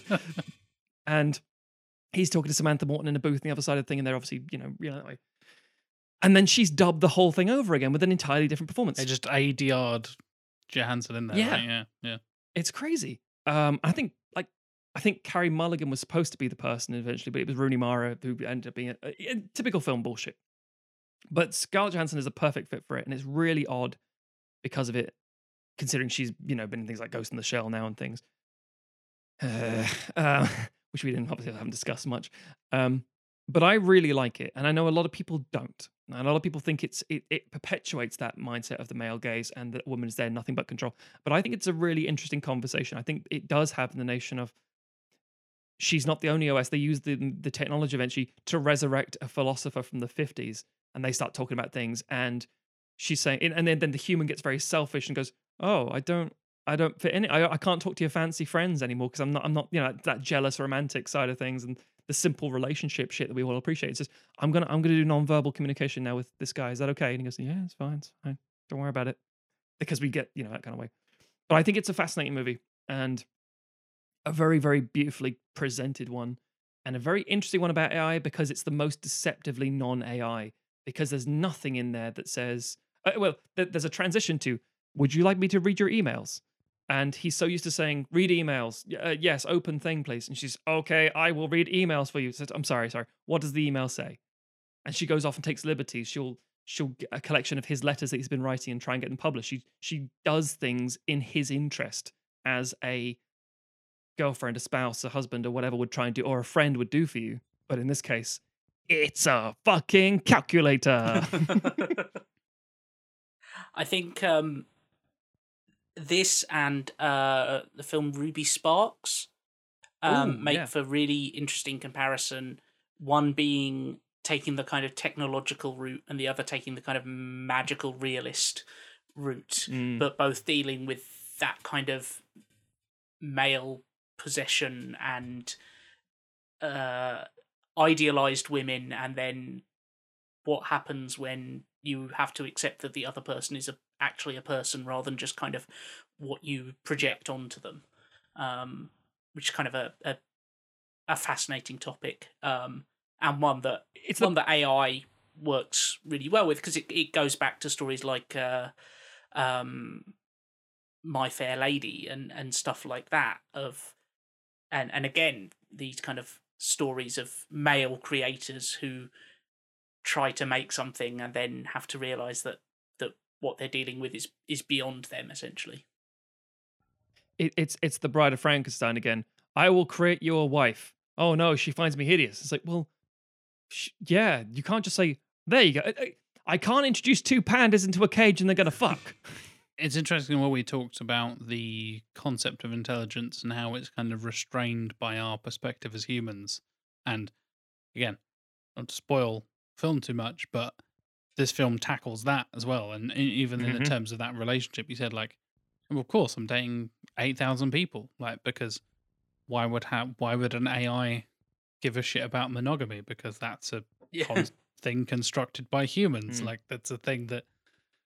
And that version is equipped to that person. It's exactly, customized. yeah. It's not the same thing. And monogamy doesn't exist for a lot of people in humans, and that's becoming more and more common as we move forward, because that's a thing that happens. People look at relationships in different ways and experience the world and other people in different ways. And Her does a really interesting job of tackling those kind of questions of, like, why would the AI be restrained by the concepts laid out by its creators and humans. And much in the same way that Ava kind of evolves and learns in Ex Machina, even to a further degree, Her is like even further removed, because not even given a physical form, or not really, apart from the little phone, like you said, earbud thing. But the evolution of Samantha is fascinating and I think, scarily possible. Yeah. Yeah, it's there's a moment beautifully where he's just so used to putting the earbud in, talking to her, and then she's not there. And this is the thing I think the film does very well, because it's not trying to tell a technology story. It's not doing a Black Mirror as such. It's telling a person story. It's just telling, like, what happens if you meet someone and you're dating them, but there is a difference, a gap, a barrier. And I think anybody who has been in a relationship with A robot. a robot, say somebody who has a disability, somebody who can't do everything that you can do, there is a difference, there is a chasm between you. It's like, oh, we'll just go for a run. I can't go for a run. It's explain it to me, describe it to me. It's just the idea of putting each other in each other's shoes. And also, if anyone's ever been in a long distance relationship, the idea of describe the room to me. Just what are you going through? I just want to hear your voice. That kind of thing. It's such a strange connection to people who've never had that before. So again, if you were like, I live in India and my girlfriend lives in Scotland, and we're gonna meet up at a certain time, despite the time zones, and we're gonna watch a movie together. A lot of people go, "That's just fucking weird. I don't get that." It's like, yeah, because you haven't That's had to not a overcome that. relationship. Like, well, with technology now, that, like you said, relationships and human interactions have evolved alongside technology. And what's quite nice about her is there's a character played by Chris Pratt, oddly enough, and Joaquin Phoenix just says he's trying to sort of broach the subject. He gets quite ashamed and a prick, basically, because he's like, a little worried about it. And he's like, "Oh, your girlfriend Samantha, I talked to her on the phone. She's really funny, guy. It's fantastic. We should go on like a date, all the four of us." And he goes, "Oh, she's an OS," and he's expecting his backlash. And Pratt says, "Okay, cool," and that's the end of it, because it's normalized very fucking quickly. And everyone is okay with it. In the same way people say, and if you want a fucking example, the prime example for now is if you say to someone in 1998, "How did you meet your girlfriend?" "We met online." "Are you a fucking serial killer?" Whereas if you ask someone now, "How did you meet?" "I met her in a pub." Fuck is wrong with you? A pub? Would you bumble across each other? Jesus Christ. How did you know anything about each other? It's like, well, we just talked about it. You didn't know her profile or her history? What is wrong with you? How did you meet a person without Googling them first? Yeah. You have to screen them and see a picture of them holding a fish. If they're a dude. Every time with the goddamn fish. Fish. So I think her is a fantastically interesting... Okay, scientifically, no, not credible at all, because scientists will say, that's not how a machine works. Why would it be so human? And to put it into such a small space, and I think, maybe, but from a human emotional point of view, it's the most credible and the most terrifying for me. I mean, I'm all right, I'm married, but Also, I mean, we mentioned earlier that stuff like Alexa and things like this, and it's presented in this film as an operating system. There's a huge amount of work that is being put into what's called like natural language processing, designed so that these computers are better able to just converse and take instructions using the kind of language, we sort of said, it's weird because, we're used to, if you use voice command for a phone or whatever, you go like, virtual assistant, read emails, and, kind of shout at it in the way you would, a sort of hard of hearing. Barking an order. Yeah. But, it's pushing towards that direction where you can give these complex, that you can ask your computer, we'll know we've made a huge leap where you can ask your computer to do something sarcastically and it doesn't do it because it realizes that you're making a joke, Yeah, it respond with, all right, fuck you. Yeah. Or, it brings up a gif of someone like, shoving two fingers up or something. And I think this film does that very well, where after having a sexual experience, because they're both horny, in a really interesting physical way, because that puts you in the machine's mind. about perspective again. They start talking about being with each other, and it's like, it's like, oh, I'm quite drunk. Describe the room to me, and it basically does the phone sex thing. It's like, okay, what would you do if I was there? I would touch you, and there's a pause. Where would you touch me? It's like, this machine doesn't have a body. But he immediately starts talking as she does, and they both get aroused because of it. And then the screen goes dark, and they just sort of moan over the whole thing. Because then you're no longer eyes closed. You're literally transported to the computer's side of things, where you are literally just two voices, and they are equal. And you can understand why there is the similarity between them. In the dark, as it were, they are the same. So what's the problem? That kind of thing. And then the next morning he's like, oh, I don't know if I want to commit. And she's just very sarcastic, like, who says I want to commit to you? They both do, obviously, because you had that awkward conversation the morning after having sex with somebody kind of thing. And they're like, do you want to go for a walk? Yeah, I'd love to do that. That kind of shit. It's very painfully cute and horny. It's not quite an AI film, but there's a small indie sort of film that touches on a lot of the same ideas called Operator, which got Martin Starr and Mae Whitman in it, and he is essentially they play a couple, and he is a software designer, and he uses her voice to create one of these, AI assistants, and it's about how it changes their relationship. And I think, it's a really fascinating little branch off from where a lot of AI film, how we deal with AI in cinema, to this new, it's essentially, it's become the most common way that we deal with a type of artificial intelligence, even though it's not something that, would sit down and pass the Turing test kind of thing. But it's interesting, when we go back and talk about how, we're using these films to explore our anxieties and our the modern issues we have. This is this very fresh one of, okay, well, there's this thing. Divorcing Sofia Coppola. Yeah. There's this thing that I talk to every day, and I have this kind of parasocial relationship with it. And, you talk about people sticking googly eyes on their Roombas and treating them like pets and stuff like that. And it's, how do you negotiate this? How do you negotiate this relationship that you have with technology, and what does that all mean? It's a really fertile area, I think, for films, and I think we'll get more and more that explore that area. Jack, speaking of ladies who may or may not be real and have bodies and may not have bodies and all that sort of shit, tell me about Harrison Ford throwing some women around. Is that the real theme of today's episode? It's women who may or may not have bodies. We made it that way. We did. We could have just talked about Terminator like everyone wanted to, and Ultron, and all that shit, but we didn't. Nope. Instead, talk about some motherfucking Blade Runner.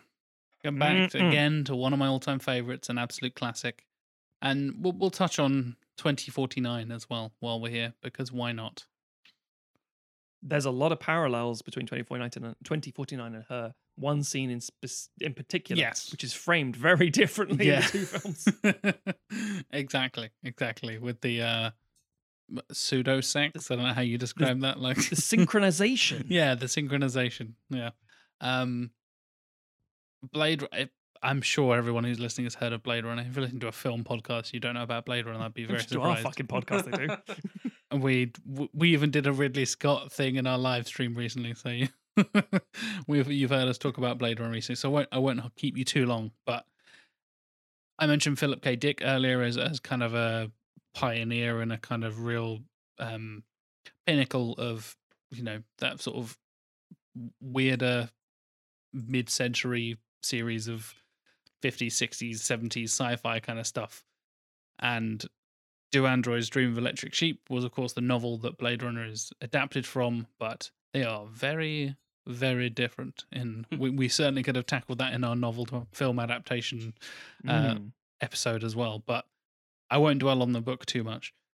The concept of what it means to be human is obviously a huge part of this discussion with AI, and I think replicants and their existence and how they function in the Blade Runner society is one of the better examples of that in film, and how you have, you know, a literal Turing test with the Voight-Kampff test, and having, you know, Leon reacting to that with the whole, you teased it earlier, Matt, with the tortoise kind of philosophy, ethical kind of discussion that you try and... What's a tortoise?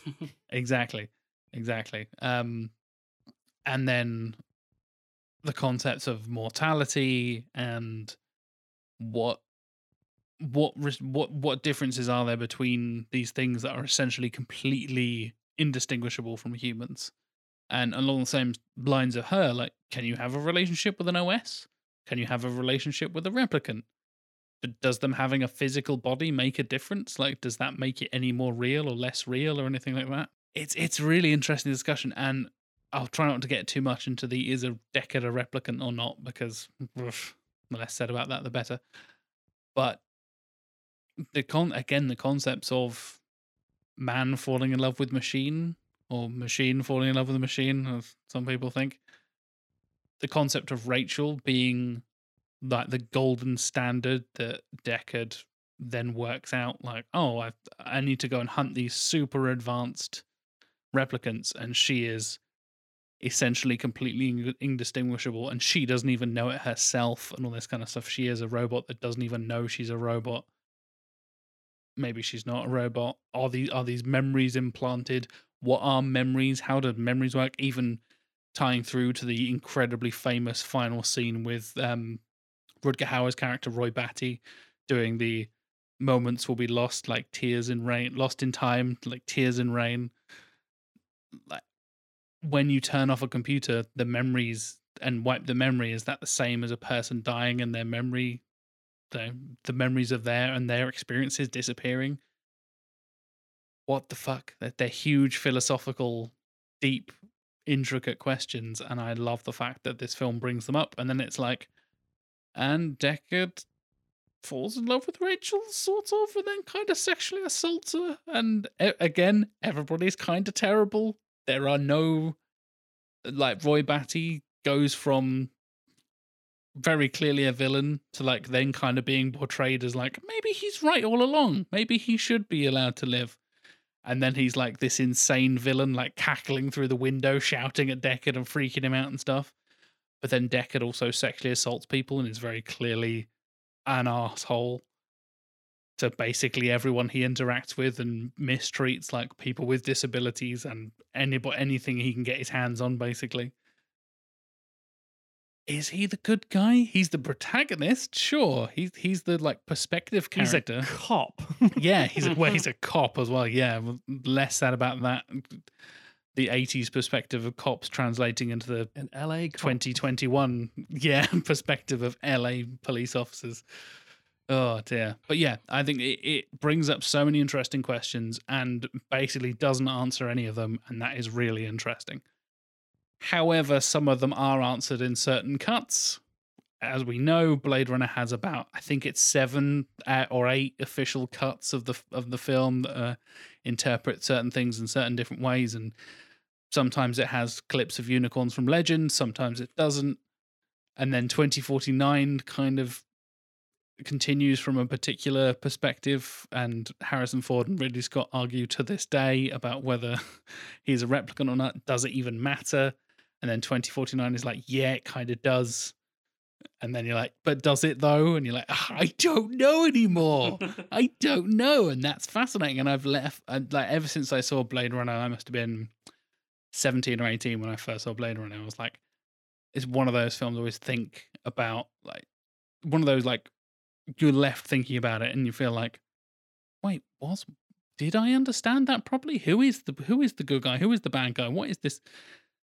Again, it's the restraints of our kind of human perception of, like, do we understand how any of this works, and does any of this make sense? And then some people are like, God, that film was boring. I don't give a shit. And I'm left here like, I'm like contemplating the very concepts of human existence and mortality. And other people are like, it's very slow though, isn't it? I mean, it is very slow, but it's really good. And if you haven't seen Blade Runner, ladies and gentlemen, go out and watch Blade Runner. And go watch Blade Runner 2049 as well, because I think that film's fantastic as well. And it asks different questions and addresses different themes and different concepts with the possibility of replicants and humans reproducing, and the whole concept of, does that make them the same species as us or the same genus? Does that matter? Are they a whole entire separate thing if they're able to sexually reproduce with humans? I think there is all of this. I agree. I would say, because I love both Blade Runners. They're brilliant. Jared Leto, yeah, but Jared Leto aside, Jared Leto aside, that goes there without is saying on Sequelize, for the record. yes, but there is an additional thing that I found especially fascinating with Blade Runner 2049, which is that Officer K, played by Ryan Gosling, has an AI friend slash lover, and called he Joy. is a robot, But he knows he's a robot, and he knows she's a robot, and she but knows she's a lesser- robot. Yeah, but she's a sort of different version from him. Sometimes she's naked and 200 feet tall. Who knows? Yeah, just peering up and saying, "You're a good Joe." It's a very interesting analogy, because it becomes then these beings who shouldn't care about death, because to misquote her, I mean, you're carbon life forms. You guys are gonna rot and die. I'm lost. I'm forever. In Blade Runner 2049, these beings who could live forever, technically, well, it depends on how replicants work. But they're more obsessed with death than humans are for some reason. And when Joy has the ability to be taken out, she lives in his house as an Alexa, basically, as a program. And then he gets a special upgrade. It's like a pen or a stick. He can download her on that, and she can come with him everywhere. But if that stick breaks, she dies. And it's like, yeah, that's like a body. That's the same thing. And it's a very strange, a lot of strange arguments come out of that. A very lot of strange questions come out of that, because it's like, this particular robot is trying to protect this particular robot, and they're questioning each other's reality and existence and physicality. And they exist in two very different ways, but in the same Precisely. world as well. It's the exact answer of AI computer image versus AI in a robot body, and how they interact with each other. And that's probably the next thing. That's why Villeneuve's a fucking genius. That's the next thing I think that's the discussion. Robots interacting with robots in different forms. Robot on robot action. Coming up next on Channel 5. It's like when you get those two chatbots, and get them to talk to each other, and then they just descend into loops. Yes, exactly. It's the predictive text loops of just saying, "Hey, baby," over and over and over at each other. It's a very valid point, though, because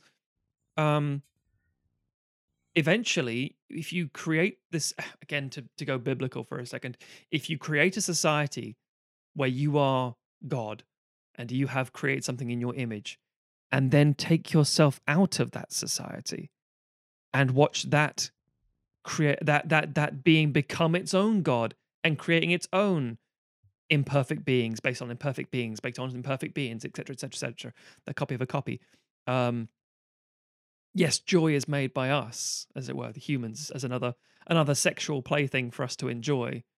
Whereas the robot, played by Ryan Gosling, has made a connection with one particular version, and it has a real hard time looking at this person, or this creation, shall we say. But then you get to the Matrix territory of what happens when the robots upgrade and make a better version, because they realize that the better form is not a human body, it's a squid. And you're like, don't do that. We don't want to fuck that. It's like, some people do. But it is the next evolution, as it were. The conversations that are no longer, oh, what's it mean to be human? It's like, no, what does it mean to be your version of me? It's like, oh God, now you've gone too far.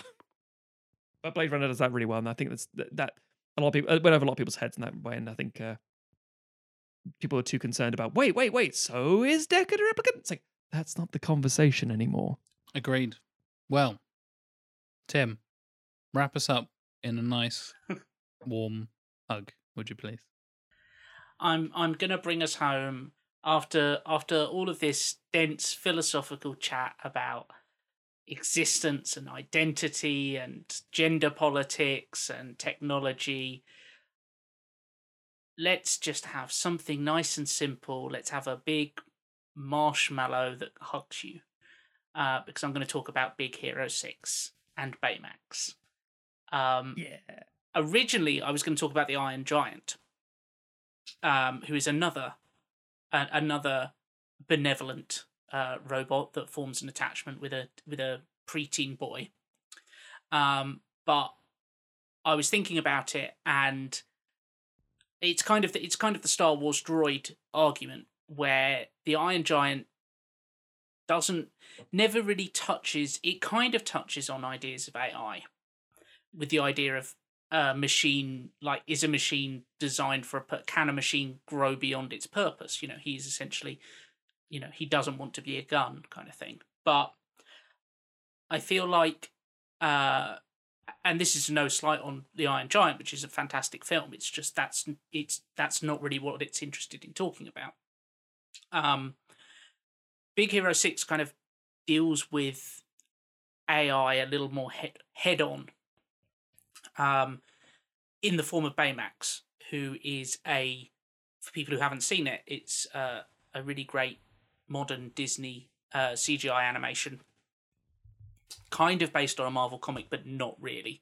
Name only and vague concept, basically. Yeah, very, very loosely. Yeah. Baymax is essentially a robot caregiver, a healthcare provider, that has been designed by the main character's brother, who has died at the beginning of the film. And the main character Hero forms this attachment with Baymax, which in a lot of ways represents the legacy of his brother and his connection with his brother. And he begins the film kind of wanting revenge. To start with, he's just stuck in mourning, and then he finds out that his brother, who he thought died in an accident, kind of died in more suspicious circumstances, and it becomes about him getting revenge, and then moving beyond that, while also forming a superhero team. And Baymax is a very interesting creation, because it's the aesthetics of robotics, which is a nice phrase to say, but also a fascinating thing to watch, how robots in cinema especially have developed as time has gone on. And we've talked about, go back to the 50s and they're, a brain in a jar and waggly arms with pincers on the end. And then, you get your Star Wars droids, and you get your T-1000 and all those kind of things. And when iRobot came out, everybody was like, oh, it's like an Apple Mac as a robot. And Baymax is kind of an extension of that. He is this extremely welcoming form that's mostly inflated.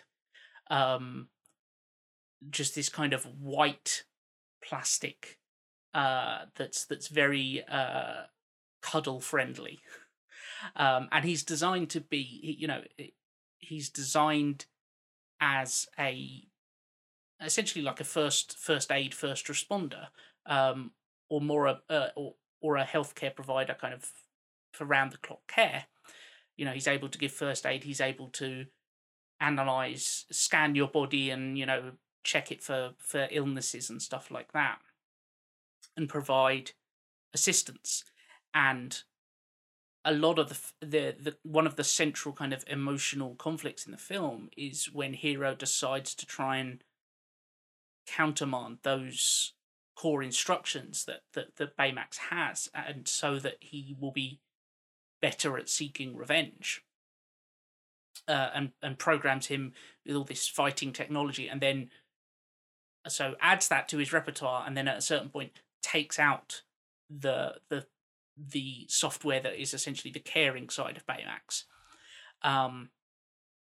And it's a really interesting look at, as I said earlier, talking about how AI as a nebulous program mixes with AI as a robotic form, because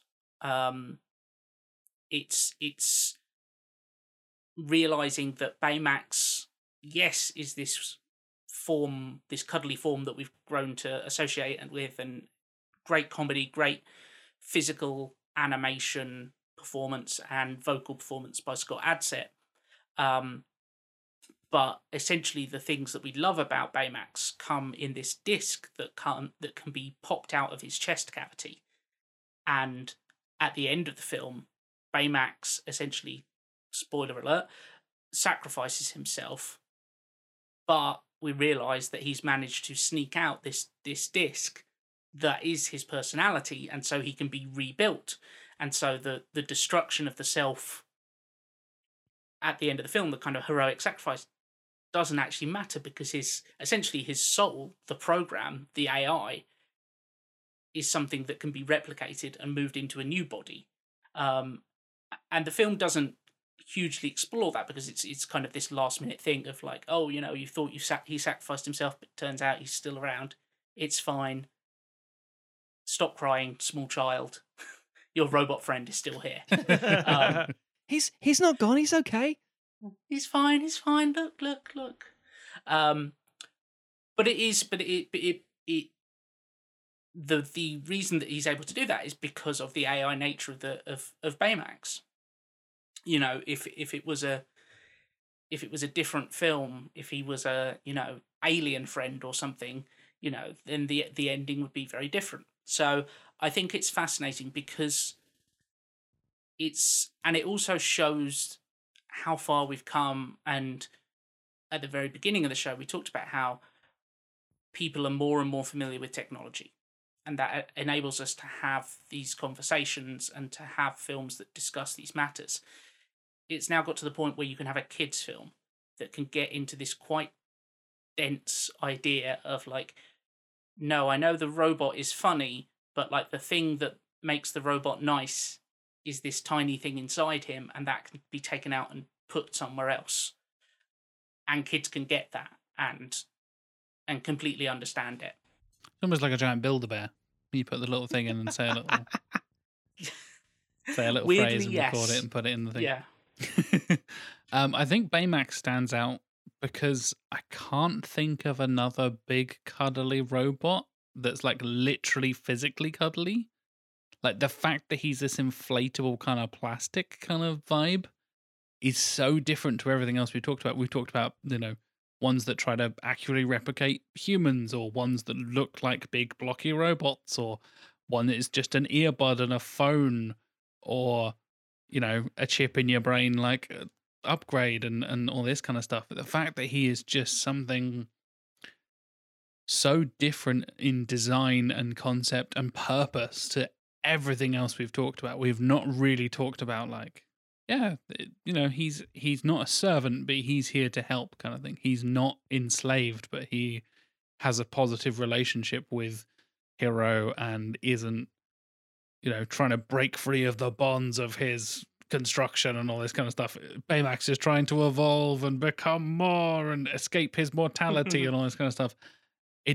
It doesn't need to address those big questions because that's not what Baymax is. And he's such a, when you put that on the, you know, we have Google Docs that we kind of share our notes on and prepare for the show and all that kind of stuff, as you guys know. And Tim wrote Big Hero 6. I was like, that's a really interesting one I would never thought of in a million years. Like, it wouldn't even occur to me to think like, oh yeah, Baymax is an AI because he's a cuddly toy, basically. He's this big robot thing. And again, when I was coming up with Ex Machina and Blade Runner, like, robots, AI, what's the difference? Where's the barriers? Where are the boundaries? And Baymax just goes, fuck the boundaries. I'm a big inflatable Michelin man. I'll give you a hug. Balloon Doctor. AI is a very tricky one because as much as it talks about how we talk about, you know, servitude and slavery and control and the male gaze, etc., etc., etc., and what it means to be human, there is always one defining difference. And this is true in shit like The Iron Giant or Big Hero 6 or Her or Blade Runner. And that's death. Humans die and there ain't no coming back. When you see something like fucking Star Trek Nemesis Oh no. And I don't care about spoiling Nemesis. Fuck it. Data's dead, but don't worry because before he died, we found another one looks just like him, a little bit simpler. He's uploaded most of his memories. He's got in there somewhere, so don't worry. He'll be back one day. And it's the Baymax thing. Don't worry. That thing that makes him special, the soul or whatever it might be for a robot, the little chip, it ain't gone. We found it. We replicated it. We copied it. We backgraded it. We upgraded it. We did a backup online. The cloud has it.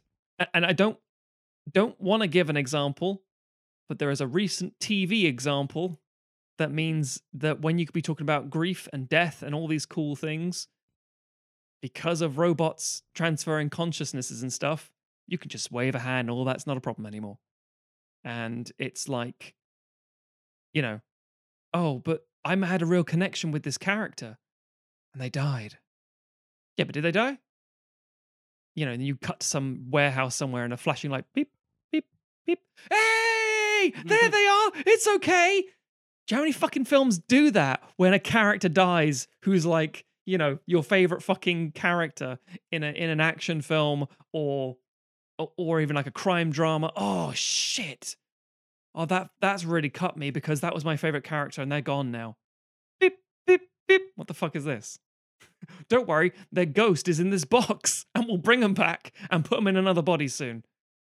That's weird. And it's a strange thing because we want that, it's a human. We want that connection. We want that projection.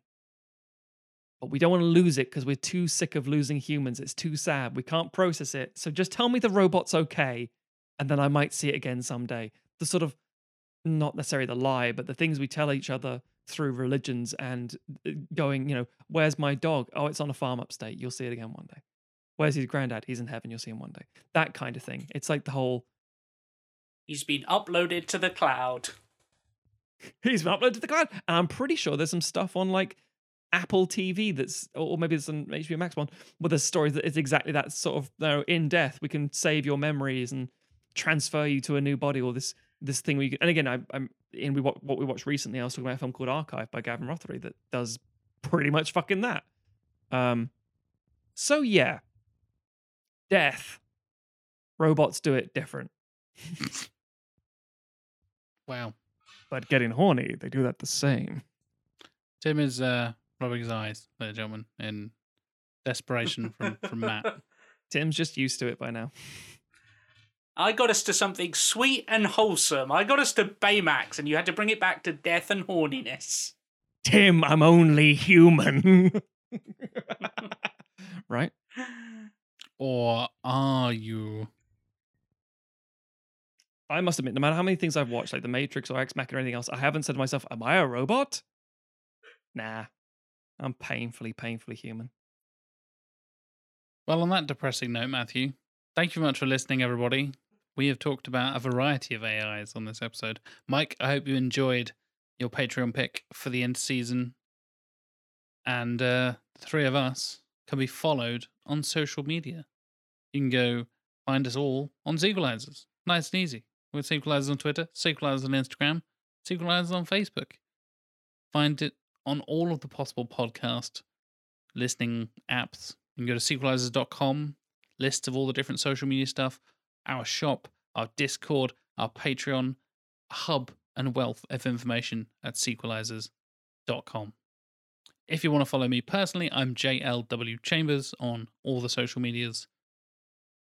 Matt, any depressing hot takes about robots on social media for you? Yeah, depressing and hot. Stogs, STOGHZ on the internet. So you can also go to cheesemint.com and look at the various things that I make creatively. You can go to the redrighthand.co.uk and see the reviews that I write. Again, sorry, everything's still locked down and things. There's not much on there. I may or may not at this point have put Raya and The Last Dragon and the Snyder Cut on there. I might not have fucking bothered. We'll see. But yeah, you can go there.